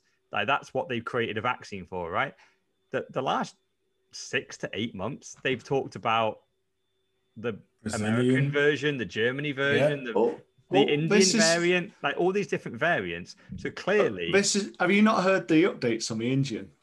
No. So this has been brilliant. So I've been sitting there kind of going, okay, I can't remember what the figures are, but it basically works out to being equivalent to 150 people dying a day in the UK, which is, in terms of India, because it's 1.2 billion, they just don't notice. It's literally, it's just that bit across the top. It's like 0.0001%. Yeah, but times it by what's a population bigger? It's bigger than 20, so 150 times by 20, so it's 3,000 a day. And everyone's going, my God, 3,000 people a day. It's just like 1.2 billion. 1.2 billion in a country which has got extreme riches but extreme poorness. Yeah. So you've got a lot of diseases and mass going crowding, right there. I'm sure, as well in certain areas. So it's been going on and on through the media, and they're going, oh God, it's got into the UK. It's got into the UK. And then, so it's like, we may have to lock down. And I was just like, I swear I know where this is going. I know where this is going. And it's like, then it was announced today, oh yeah, it appears that the vaccine can handle the Indian variant. And I was just like, I fucking knew this was part of the drive for the vaccine. I fucking knew it. It was just coercive. It's been coercive. It's been coming for the last 2 weeks. And I knew it was coming. Literally, I remember thinking to myself, I bet if this is coming, but I don't want to say it because it'll make me sound stupid. But sure enough, it's come. They actually said that. Yeah. They actually said that the vaccine works against the Indian variant has only existed for 2 months. Yeah, the initial findings so far show that it does, but in a couple of days meant to be making an announcement about it. Yes. So this is the whole thing about coercing everyone to have the vaccine, and I just went, I knew this was coming, and it just seems like reveal, won't it? It's a way to hammer, because they talk about that certain races aren't big on the uptakes in a city. So Indian people using the example. So they're saying you've got to take it, so it'll save you now, because all the people who are Indian, they're bringing it back from India from the weddings and funerals that you've been attending. Wow, that is hilarious. That is, but it was a proper strategy, because, like I said, you look at the figures. And I discussed this with my wife, and she said they'll buy into it. She said, there's unrecorded deaths. You double the Indian deaths, it's still the equivalent of 300 a day in the UK. So it still doesn't fit with the amount of panic which has been going through the media. So something has been happening. Yeah, well, it really angered me when they were showing like all the funerals in India, because they burn people outside. The pyres. Yeah, and but the thing is, that is how they do traditional wedding funerals in India. It's like they do burn them outside. Like if that was happening in the UK, is it a Hindu custom? Yeah, exactly. It's part of their religion that's the way they see people off when they die, and they took photos of these funeral parlors doing this. Going and it obviously, if you saw that in the UK, that would be crazy, because you're like, oh my god, like the funeral parlors are so full, they're burning people outside because they're too busy, and that was the impression they gave. And it's just completely wrong. It's like you could take that same photo from the same location at any point in the last 10 years, and it's the same. It's like that is how they do their funerals in India. It is shocking culturally to us in the UK, but it's just normal there. And it's like, but they're trying to imply the fact that COVID has hit them, that suddenly now that's the only way that they can cure it.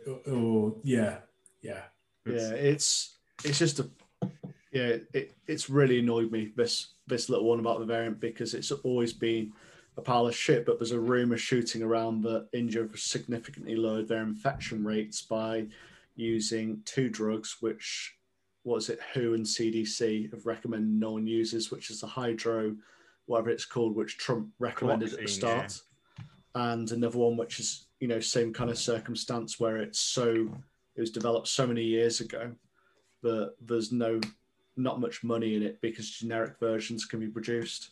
Yeah, that's the thing. Exactly. They wanted to create a specific vaccine. It wasn't if an existing drug could be used to cure the pandemic, there was no money to be made. So that is why they rejected the existing drugs. So when Trump found one and went, this probably fixes it, they went, how dare you conspiracy theorist, you freaking murderer.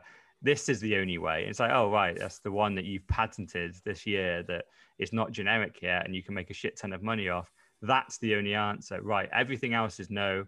This is the only yes.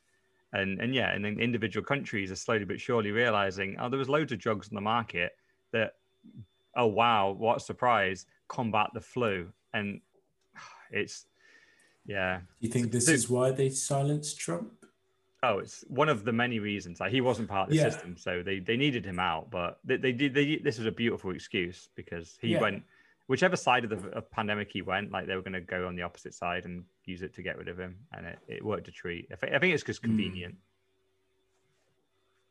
But where are you on it, Dan? Are you your text? Or... Well, yeah. My text was exactly that this morning. So to book my vaccine, and I'm like you guys, like I love to have the fight against them, but on this one, they've won. They've worn me down, and I feel like I'm agreeing under duress, but yeah, I'm just gonna do it because I want to be able to get outside of these four walls. I want to be able to travel. I want to be able to just live my life and have zero restrictions, but I'm giving up my my ability of choice by simply being able, like by simply saying, yeah, okay, give it to me and let's crack on.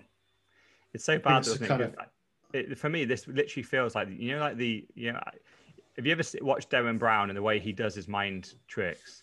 Like he literally, like the way he like imposes his will on you to basically trick you into thinking a certain thing is he will talk to you for a period of time and then he will start touching you. And every time he touches you, like it will jog certain like emotional feelings in you and it will jog back. And like, so each time he like hits you, you'll think like red car or something.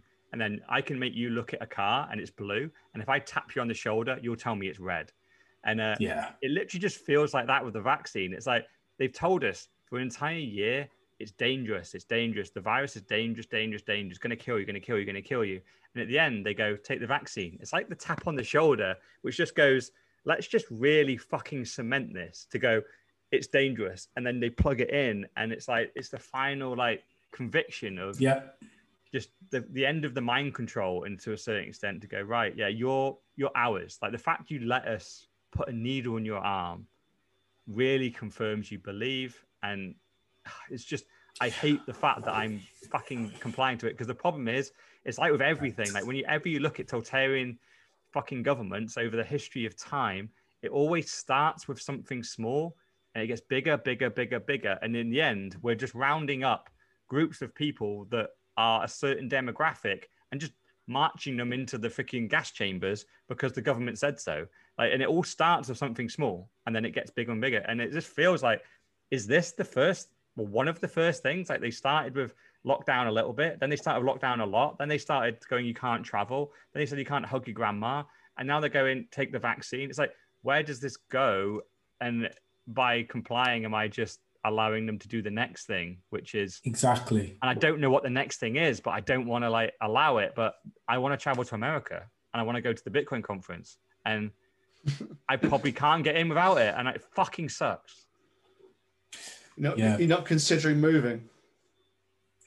Well, the problem is at the moment, like, where do you even? I don't know a single country in the world that is not actually. This is an interesting point. Actually, the very clever thing I think they've done with the vaccine at the moment is they are not. No government is imposing their citizens have to have the vaccine to travel.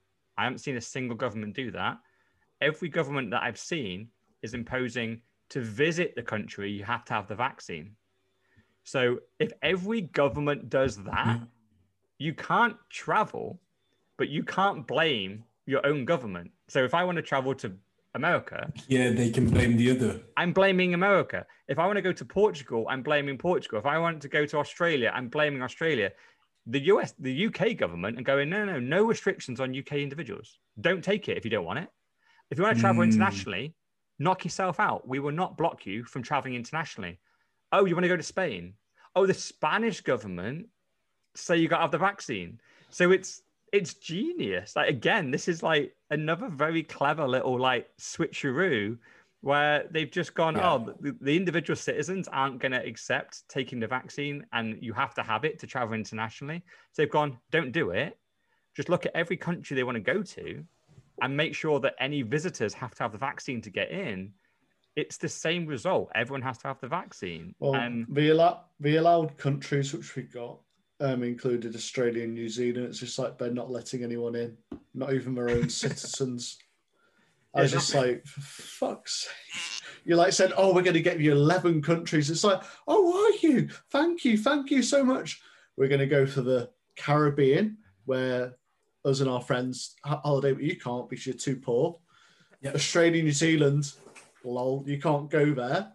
These random little islands in the middle of fucking nowhere, you can't get there either because you've got to go into another country, but you're not allowed there.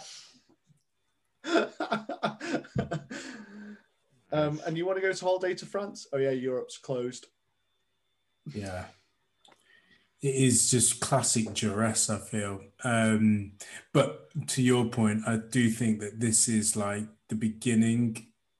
And when do you just simply say no? When does everybody have that stance? Because I think if you did a poll of do you want the vaccine or do you not want the vaccine, and obviously no restrictions, it would be different to those that have had the vaccine or having the vaccine as well.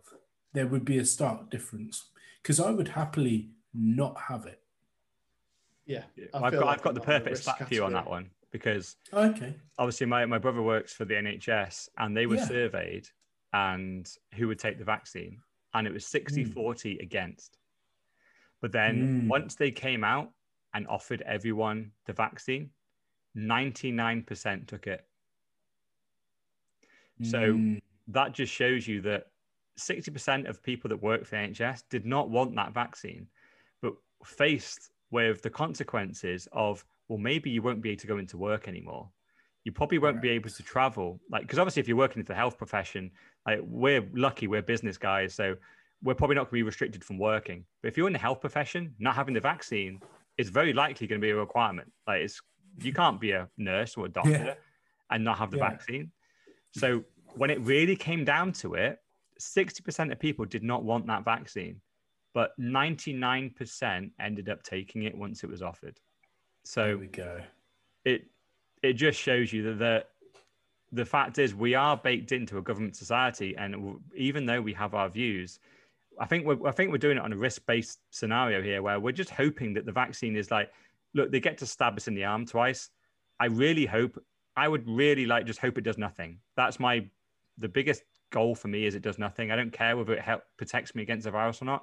I just hope there's no adverse effects, because I'm probably going to take it. And I just really hope, because I don't want it. There's zero positive like health benefits of me taking this thing, but just being able to travel is the only benefit. So I just hope that the medical impact is not worse than what I'm going to gain travel wise. And that's the same reason why nurses and doctors have taken it. They just hope that the fact that they can continue to work, they're not going to get ill enough that makes it counterproductive that they took the vaccine, which it's so horrendous. We're making people make this decision, and it's just coercive, and it's so obvious that the pharmaceutical companies are making an absolute killing at selling tests and vaccines for a vaccine that no one wants, but the governments are mandating. We've been locked down for the best part of a year, and I think it's just broken people. Yeah. Because I think mentally, most people won't be able to take another year, but I also think the government are going, this is your get out, but I also do think the government aren't going to be able to lock anyone down again. So I think it's just not going to happen. They'll try, but I think that's when they'll get civil disorder. But they've got no excuse once everybody's had their jabs.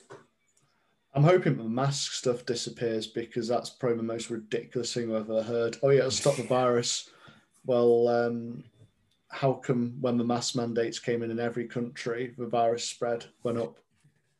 Yeah, and I can guarantee. And also the research pointed towards it didn't work, and even all the heads of health for every country said it did not work back in March or April 2020. Yeah. But then 6 months later, it was like, oh no, it's mandatory. Yeah, that's not conspiracy. Fauci came out of it. That one who looks like a goblin or golem in the UK, I can't remember what his name is. He said it didn't work. Yeah. And then 6 months, it works. It's just like, it doesn't, because you fucking told us it didn't. Yeah. Unfortunately, I think lockdown is coming back, and lockdown will happen in September, October in the UK again. And the people that will get blamed for it, in reality, it'll be flu season coming back, but there will be 20 to 30% of the population that have been vaccinated at that point. They will blame it on them. And because the country would have been... The non-vaxxers, the anti-vaxxers. The anti-vaxxers, yeah. And which in reality, obviously, anyone with a brain would know that it's got absolutely nothing to do with that. And if you look at the people that are getting ill and the people that are dying yet again will be 85-year-olds dying of the flu, and they've all been vaccinated. So if the vaccine fucking works, then they shouldn't be dying, should they? But they will be, because it'll be a new variant of the flu and they will be dying. But I can almost guarantee there's 20 to 30% of people that will resist this, because not everyone wants to travel anyway. So they will just say no. And so there's quite a large percentage, I think, of the population, because they've screwed over so many small businesses. And so the amount of like free money people have, like especially at the lower end, has been taken away during the last year. So they're not looking to travel internationally. They can't afford the tests on both ends of international travel. So they'll be staying in the UK anyway. They're going to pretty much go, my lot is this. I'm here for 5-10 years probably after all this. So they've got no incentive to take the vaccine. And they're going to get blamed for lockdown. And they're going to get pressured to go, look, we've locked down again. And they're going to be on stage every day at 5 o'clock saying the reason for lockdown is because 30% of the population has not been vaccinated yet. And they have spread it and they're killing people. And they're going to guilt trip. And the family members, the friends of people that haven't been vaccinated, they will tell them, go get vaccinated. You're killing my grandma. Go do it. And I'm not allowed out because of you. Yeah. And to be honest, you know, like how we've all broken because we want international travel, right? When you like, even if you don't believe in all this and like you don't want to internationally travel, but you just want to go down to your local fucking pub and have a pint. When they lock you down and take that away and they go, it's because you didn't get vaccinated, you're just going to go, you know what? Fuck it. I'll get vaccinated. Yeah. I want a pint down the local. And that's the way they're going to get it. I'm not even a pub guy, but I want to go because you're telling me that I can't go. And if you're taking that away, then I want to go. And I'll do what I need to do. I think my hope is around America because the states, you know, I don't really know too much detail about American politics, but states are acting as independent countries with different mandates. And you've got the examples of being Texas and Florida. You know, they came out, Biden said publicly that there are going to be bodies dropping left, right, and center in Texas since they just dropped everything like that and nothing. So, you know, that is your evidence. You've got states which are next door to ones which have got harsh mandates, and the states which have nothing are actually outperforming, which actually points towards something which went on during the 1918, was it Spanish flu, where it wasn't actually Spanish flu which was killing a number of high proportion of people. It was actually bacterial infections caused by masks which weren't washed. Right. And that's one of the issues which we're actually encountering now, which I've never seen any stats, so I'm highly suspicious of what the hell it's being classed as. Because you see the morons with either a mask on their rearview mirror or their gear stick. And it's like every time you wear that, you're collecting bacteria. So if you are wearing a mask, wash it. But, you know, they're not. They've got one of these paper masks, which aren't designed to be worn more than once and not more than, say, an hour or so. And they're keeping it, they're putting on their gear stick, they're wearing it probably 20 times or so until it actually gets a rip in it. And that is how you get bacterial and pneumonia. Yeah, well, you put it in your pocket, you put it on your chin, you put it like, and I've spoken to like some medical professionals, and it's like the most dirty part of your body is like your chin and neck because you walk into a lot. And that is literally, you grab your mask here, you put it down there. That is so dirty. This part of your body is so dirty. And then you, from there, you then push it back. It's you will never see a surgeon doing these things. Like they will wear a mask, and like if they ever change it or touch it, they will change the mask over. They would literally switch it out completely. And that's after scrubbing and getting every single bit of bacteria off their body before they even walked into the theater. And that is how you wear a mask. It's also to stop spit. You know, that's the whole point of surgical masks, is stop spit, phlegm, things like that. It's not to stop any possible asymptomatic virus particles from going into a patient, which the mask like that can't stop because it you know, the holes are too big in a mask. Yeah, but it's a sad sign. Like literally, there's 3 of us here that all agree the vaccine is bullshit, and we're going to take it. Yeah. Yeah, that's actually quite interesting because I've been meaning to ask you guys because you've always been the most opposed. Yeah. And probably the most extreme view out of all of us. And it is quite interesting that now you're just going, I'm looking at it. Yeah. Yeah. Because I'm 60, like I said, I'm 60-40. I've been mulling it over for the last 5 days. I still don't know. I don't want it. If there's a way of me just pretending to take it and be able to just say that I've done it, but then just squirt the vaccine down the toilet or something, that's my preference. But yeah, I don't know. I hate the fact that I'm compliant. I would rather just be like, no, because the thing is, like, if everyone just said no, then it wouldn't work, right? If everyone in the world just said no and international travel was just nonsensical because no one had the vaccine, then it works. But the problem is, I've realized, and seeing the stats, literally the thing that changed my mind was literally last week when my brother told me that the survey from the NHS that was 60-40 against, 99% of staff took the vaccine. I'm like, it doesn't matter what the polls say. When it really comes down to the personal choice and the restrictions that are coming, people just fucking comply. So I'm like, I'm going to be part of the 1% that don't have it. They're going to they're fine with excluding me from society. They don't give a fuck about me. And I'm probably going to have to take it. I fucking hate the fact that I'm going to have to take it, but I'm probably just going to have to do it. Yeah. And you're going to have to annually take it as well once you first take it, because what's the point in you not doing it year 2, 3, 4 and beyond when you did it initially? Oh, Daniel, you know you're the king of like renewals. So what do you want to do when you sell a big deal? You want to get it renewed. Get it renewed on year. And by the way, this year you need 3 shots, not just 2. Like more money, boy. It's just this is just smart business. Like it's a smart business. Because now we've got COVID Pro, which will protect you against the Indian variant that we've just made up. Right, so you want the better one because there's a chance that you'll catch the engine's being covered in order to make sure more people get vaccinated this summer. So we're gonna have to come up with another country. I don't know, like French Guinea. You've got 200 countries, so we can pick any one of them. And we can also pick certain regions of the countries once countries sound boring. So we can actually go for in particular, like, I don't know, the Skegness variant. Was it COVID IQ3 or something? COVID 19.46. There will be them all, but it doesn't and won't stop at all. No.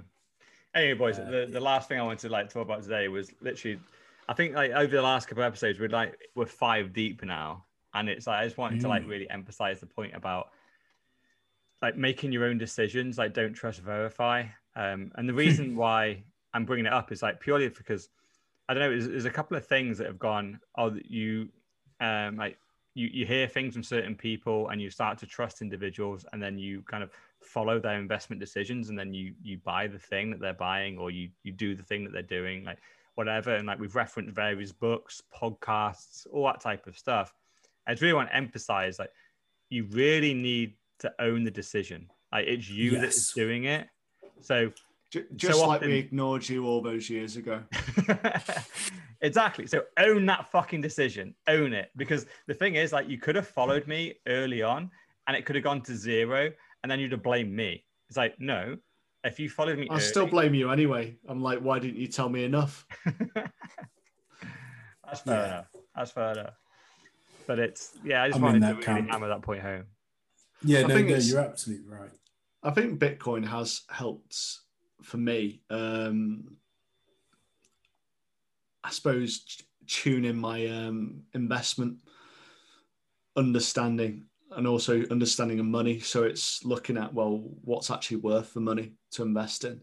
You know, these kind of punts which were taken in the past, you put them all together, God knows what they're worth, but it hasn't been worth it. I don't think anyone's paid off. It's like, oh yeah, this one, they're close to finding this seam of whatever, or they're going to do this, and you're like, oh, yeah, I'll put like 100 quid or something. Doesn't pay off. Times that by 10.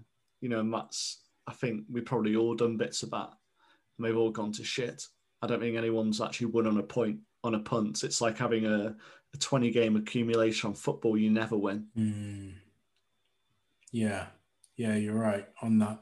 Do you know what? Funnily enough, if you guys have seen on Netflix, there's a new Money Explained series, and the first one was the con man, and people looking for that quick buck, and no matter how many times we know that there's no such thing as a quick buck, we still do it. It's just human nature. And I think Bitcoin certainly teaches us the opposite of that. It's that low time preference, thinking outside of the box, and to your point, Gaz, don't trust, verify. And so ultimately, I think that we need to, just kind of settle and take our time with things and look into it a little bit more. Yeah, because I think fundamentally, like if a decision is wrong and you lose like a large amount of money, I would like for me personally, if that happens, I just need to know that like I've done the due diligence, I assessed the risk, and the risk ended up happening. I lost a load of money, but I did that decision, so I'm going to own that loss. Whereas if you've done it purely based on I'm following this person, like Elon said this, Warren Buffett said that, I'm just following them blindly. When that investment decision goes wrong, you blame them automatically. You don't own it. So it's just because Bitcoin is always an investment decision. It's frustrating because it's not just an investment. This is literally the lifeboat away from the Titanic. This is the most important thing you can ever do with your financial wealth. But as I was like listening back to a couple of the podcasts and stuff that we've done, there's a little bit of like of a call to authority that we've been talking about a little bit too much. And I just want to really just bring it back to like personal sovereignty and personal accountability and go, just do the work. Like if you're not sure, and if you're thinking about buying Bitcoin or buying whatever, and you're not sure, then keep reading. And until you get to a point where if every penny you put in, it goes to zero, you're okay with it because you made a decision and it ended up being wrong. If you can't agree to that, keep reading because you're not there yet. Keep going because you need to be okay with losing everything because the thing is, like, I think all of us here are okay with that right now because we have made the decision and it's like, this is the best sound money that exists. It is the thing. Yep. If something happens that fucks all that up and Bitcoin isn't sound money anymore and it gets hacked and it all ends to zero, it's like, all right, fine. I did all the work I could do and it ended up being wrong. But this is why we're seeing like 30% dips or too many weak hands. People don't have this conviction. They're not following their own nose. They're following other people's. So when someone else says, I don't like this thing anymore, then they just run away. They're scared. Yeah. And it's just, it was personal accountability. Fucking take ownership of it. Stop being a victim. Stop being passive. Take control of your life and just take control of your investments and own it. If it goes up, well done. If it goes down, you fucked up. Correct it and fucking go again. Don't listen to podcasts. Don't read books and then just completely offload your whole decision matrix onto the person that you've just read and just follow their advice. So who sent you angry messages, guys? Weirdly no one. Like nearly everyone that I know now, like they're all quite immune to these price dips. But it was literally, I was just listening to the podcast back when I was editing a couple of them, and I just thought we were a little bit too kind and a little bit too like appealing to authority. Right, actually, and I just wanted to reel it in a little bit. Yeah, no, I like that as well, because I think that is exactly the same reason why people sell early, is because the same quick decision that they made to buy in is the same quick decision that they make to sell. Whereas I think certainly for all of us, I think, you didn't just immediately get into Bitcoin. I know myself and Ross didn't immediately get into Bitcoin. And that's because we put the work in and we didn't trust what we heard at first. But that time then gave us the extended time now to be like, right, well, we're totally cool with our positions. And I think that's the difference between us and perhaps the paper hands that are out there that are just like, oh, okay, great, we'll get in and then we'll get out. And they think, let me know when someone asked me actually, and when do you think it will double? And I was like, I don't know when it's going to double. But if you don't want to do it, I'm not telling you to do it. I'm telling you, you should probably look into it. It's kind of that kind of use looking at speculation. If someone wants to speculate on something, pick some shitty little coin which will get some celebrity endorsement and pump your money on that, and hopefully it'll double 10 times. But you can't guarantee it. May just go down the pan because it is a shit coin. It's basically a digital pog. Digital pog, yeah. My favourite saying. I also looked at various different investments as well. Like passive investments, and I don't know what I would have put my money into. Probably still would have been property had Bitcoin not been around. So you've got things like gold, classic stocks, but the best one, as we've seen in the last decade, is certainly Bitcoin. I think if I hadn't, it probably would have been something like gold. Like, if it wasn't Bitcoin or I didn't trust it, it would have been something like gold, because you could see this potential recession happening, this big market crash, which is going to happen. So in my mind, I've just had to stick it in something which is outside of that. And, that's my kind of reasoning. I knew it was happening. I think I was talking to you, Darnell, before when I was considering where to put my money. And I kind of knew that Bitcoin was an option, but I was still piecing it together in my mind. I mean, ultimately, if I hadn't as well, I'd have a new car, which, yeah.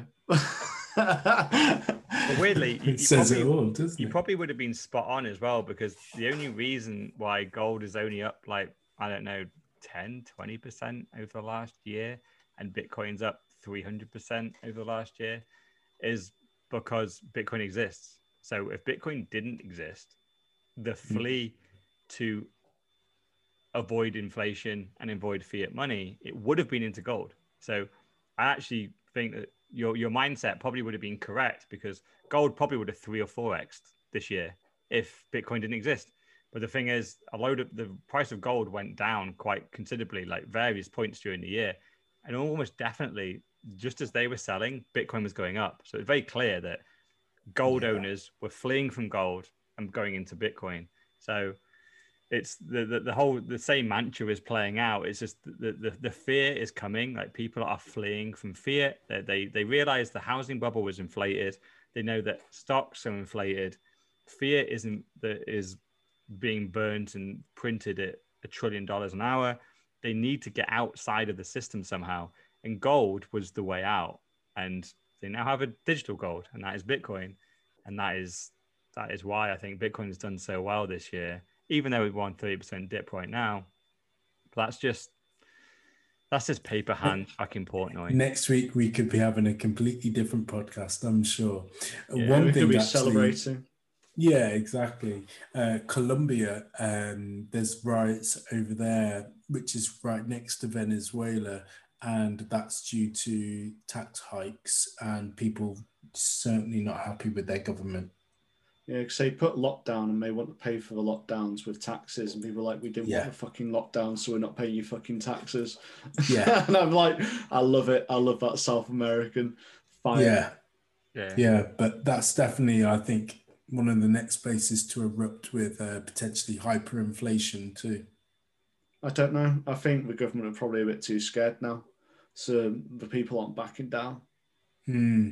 They can't even control them, so I don't understand how they'd be able to do inflate the money or tax or anything. Yeah, that's fundamentally, like, you got to remember though, like, it's not, they don't hyperinflate a currency on purpose. It happens by accident. It's when the citizens lose faith in the currency and stop transacting in it. That is when they end up, hyperinflation ends up happening. So it's also when they start printing so much. I mean, the example is, which country was it? Zimbabwe? But they only do that because the citizens and the companies refuse to accept it. So you have to go, right, I want to buy, like, whatever the government wants to buy. Like, I want to buy a load of vaccines from you, say. And the government, like, you as a company, don't value Zimbabwe dollars anymore. So you just go, well, normally it's 10,000 Zimbabwe dollars, but I actually only accept US dollars now. So you can either pay me as US dollars, or if it's Zimbabwe dollars, I don't accept 10,000. I want 50,000 because I don't trust it. So you now have to go as a government. Fuck, we don't have 50,000. We've got to print more to pay the company, and it just keeps going like that. And eventually, the government just goes, "Fuck, our money's not good. We have to keep paying more to get the same." And without them really realizing it, they're trying to chase their tail, and they never catch it, and it all ends up in tears. I think Colombia will have to back off then. Like, you're probably right, but it will go down that route if they continue. But the people aren't putting up with their shit. You heard it here, episode 5, Colombia, one to watch. Short Colombia, short them. Don't short Tesla, short the whole Colombia. Sorry, Colombia fans. Sorry, James Rodriguez and your transsexual. Valderrama back in the day. What haircut that was. Yeah. But yeah, I don't know if any of you realised. Colombian? What? Is Shakira Colombian? Good shout. That's definitely. Her hips don't lie, but probably. She's Colombian. She's got to be. She's too hot not to be. Oh, let me have a look. Colombian. Shakira. Yeah, she's a Colombian singer. Yeah.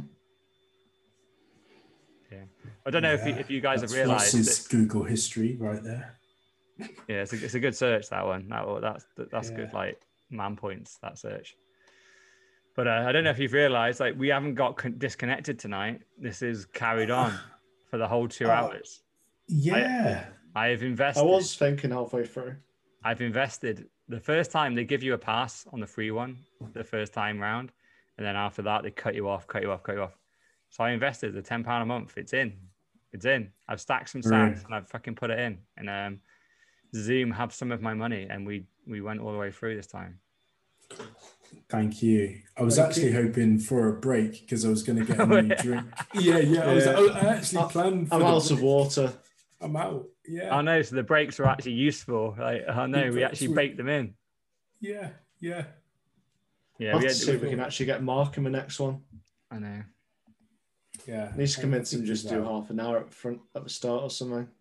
Yeah, we need to slag him off more. Like, we didn't slag him off this time. Yeah, I feel like I'm the only person who did a dig today. I can't remember what I said. It was about Starbucks, wasn't it? Yeah. Oh yeah. Well, I think me saying that, like, you should have pulled out last week. Yeah, that's pretty an epic one. Yeah. I always like it when I don't get a laugh. I get a ooh. That's when I know it's a good one. And I got a couple last week, so I thought I'd like give him a bit of a free pass this week. I had a question actually. How do we want to go about sharing, obviously, the podcasts more, and then obviously getting feedback from people of what they like? You need to get stickers. Put it in toilets. Or just above the glory hole. Yeah, pretty much. Maybe like, oh, this sounds interesting. Suck here. Yeah, it's around the glory hole, so it must be good when they tune it's 4 middle-aged guys talking about Bitcoin. This is a massive dick comes through, like fucking 4B stuck here, like. Yeah. That's great marketing. Why don't you work in marketing, Ross? That's like the best marketing plan I've ever heard. We're going to sponsor glory holes globally. Or we start doing a load of crop circles. You just like round things, like glory holes, fucking crop circles. Like, provided it's round, we're sponsoring the shit out of it. If it's got a dick in it, we double down. Pretty much. There we go, Darnell. There's your marketing plan. That's my marketing plan. Thanks for answering that, Ross. Ross is head of marketing, and he's agreed that he's going to go round all the gay clubs in the entire fucking world and put the 4 Bs stuck here on every glory hole. That's how we spread the word, apparently. If that doesn't work, then he's not saying no. He's like, I know most of them. He's thinking about it. He's like, yeah, actually, it's a pretty good idea. Running through the For the stats, I don't see why it'd fail. It's his idea. It's not even my. Yeah. This is his idea. Of course, he thinks it's going to work. I love how it's just spanned from me saying put a sticker on a wall in a toilet to glory holes, gay gloves. What else we had in there? Crop circles, which was my suggestion, but then cock-shaped crop circles. It's just funny. No, yeah, it's one of those where obviously we're on YouTube, so it's there's video and stuff, but I can cut the audio out, brand it a little bit, and throw it out onto SoundCloud, Apple, Google. I can do that. It costs a little bit of money to host it and all that kind of stuff, but yeah, if we're happy doing it, then I'm happy doing it. It's just how many do we want to do until we publish 6? Right. At the very, very beginning, I said like we need a bank of 5 minimum. We're there now, so it's time to start making a decision to go. Yeah, I think you want it. Because the thing is, for me, like I'm happy. I don't give a shit. I'll put it down every social. You guys work, so it's one of those where it depends which social. Because obviously the main, like I've got 5,000 followers on freaking LinkedIn. I've got 2,000 on Twitter. It depends which social you want to do. Depends whether we're going to be connected to it. I could shove it on Twitter. If I do it on Twitter, it's not connected to you guys at all, and like they're very unlikely to get it back to who you are and your work and all that. If I put it on LinkedIn, well, you're blown. Your cover's blown instantly. They're going to know. It's gone. So it's one of those. It's like I can do the work and get it accessible on all those platforms, which is quite a bit of work actually. Like to actually get it to that point. It is, yeah. So I'm willing to do it. I can do it, and but then publishing it and like promoting it, there's another set of decisions next to that to go. Do I just put it? I think there's value in it. Yeah, I don't. Right now, I don't think we've said anything that is bad. We're just talking. I think it'd just be regarding. 3 or 4 guys. I think it'd just be purely some of the COVID comments because I think some people are still hanging on to that. Yeah. Yeah, maybe you edit that. Yeah, I say that's probably a risk, and then also the gay bar jokes as well. Yeah. What's wrong with a gay bar and the fact there's lots of dick there? Well, some of us still need to work, Gaz, and we don't want to be accused of homophobia. But I'm literally saying that you want to go to gay bars, go round the glory holes and suck a lot of dick. You know this is cancel. You know this is cancel culture. This is the opposite of homophobia. I'm literally virtually calling I am calling you right now a homosexual. You're like the most inclusive into this group ever. if we were saying we will not advertise on glory holes, that is homophobic. We are saying we are exclusively advertising on glory holes. We're not on a glory hole in the fucking UK. We don't want to know about it. We are so homosexual. Yeah. It's not even true. I'm just trying to think if there's anything else which is close to time. I think we had the trans sport. It's a potential cancelled one, but I think it's actually. I'll back my decision because I'll back my decision on that. Yeah. Yeah, the MMA and like the whole thing about women having their skulls broken. Yeah. It's one of them where the only reason why it would ever get tied back to you if we ever shared it on LinkedIn. If we share on any other platform, it's impossible. Like the connection is going to be too remote.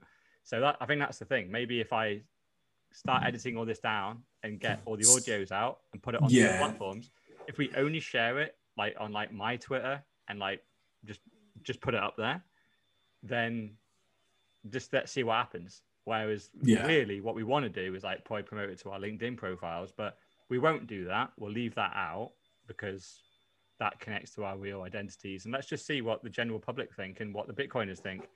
And that's the safest way to go about it. And because like Ross, Darnell, Gaz and Mark mean nothing to a lot of Bitcoiners. But if we obviously put it down on LinkedIn's, it's going to be very quick to identify that who those 4 people are. So, yeah. I mean, I'm comfortable with it if it was to go onto LinkedIn, because I think there's a lot of good content that's out there that we should and could be sharing. So I'm easy either way. I think you possibly have to snippet it if you're going to go for that, because I think it's just or just just maybe do little snippets on the LinkedIn piece. Because I think it's some of the childish comments which I'm quite wary of LinkedIn, especially in now we work for a company which has inclusivity officer or whatever. Yeah. Well, I think if anyone's like read my like latest LinkedIn comments, like they're not PC.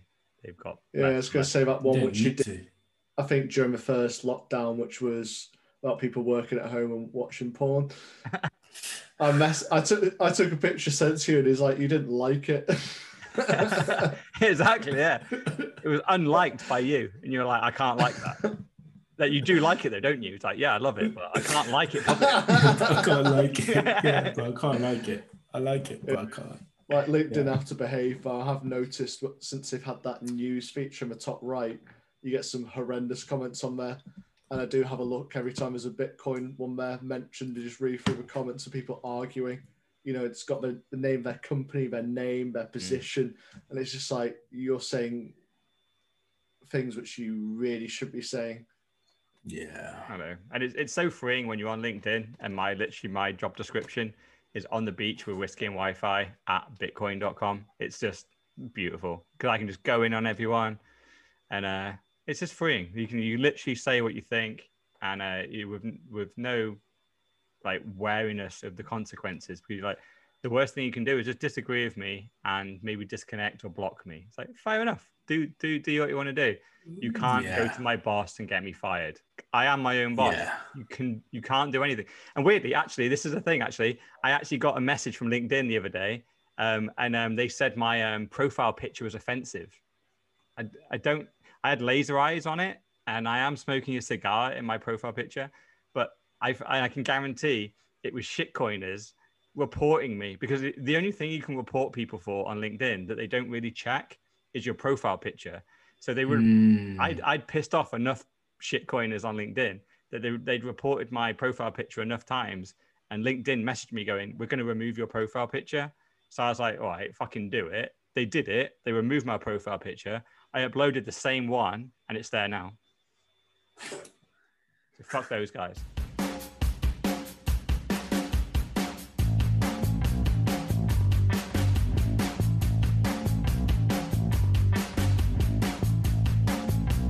You're like the most inclusive into this group ever. if we were saying we will not advertise on glory holes, that is homophobic. We are saying we are exclusively advertising on glory holes.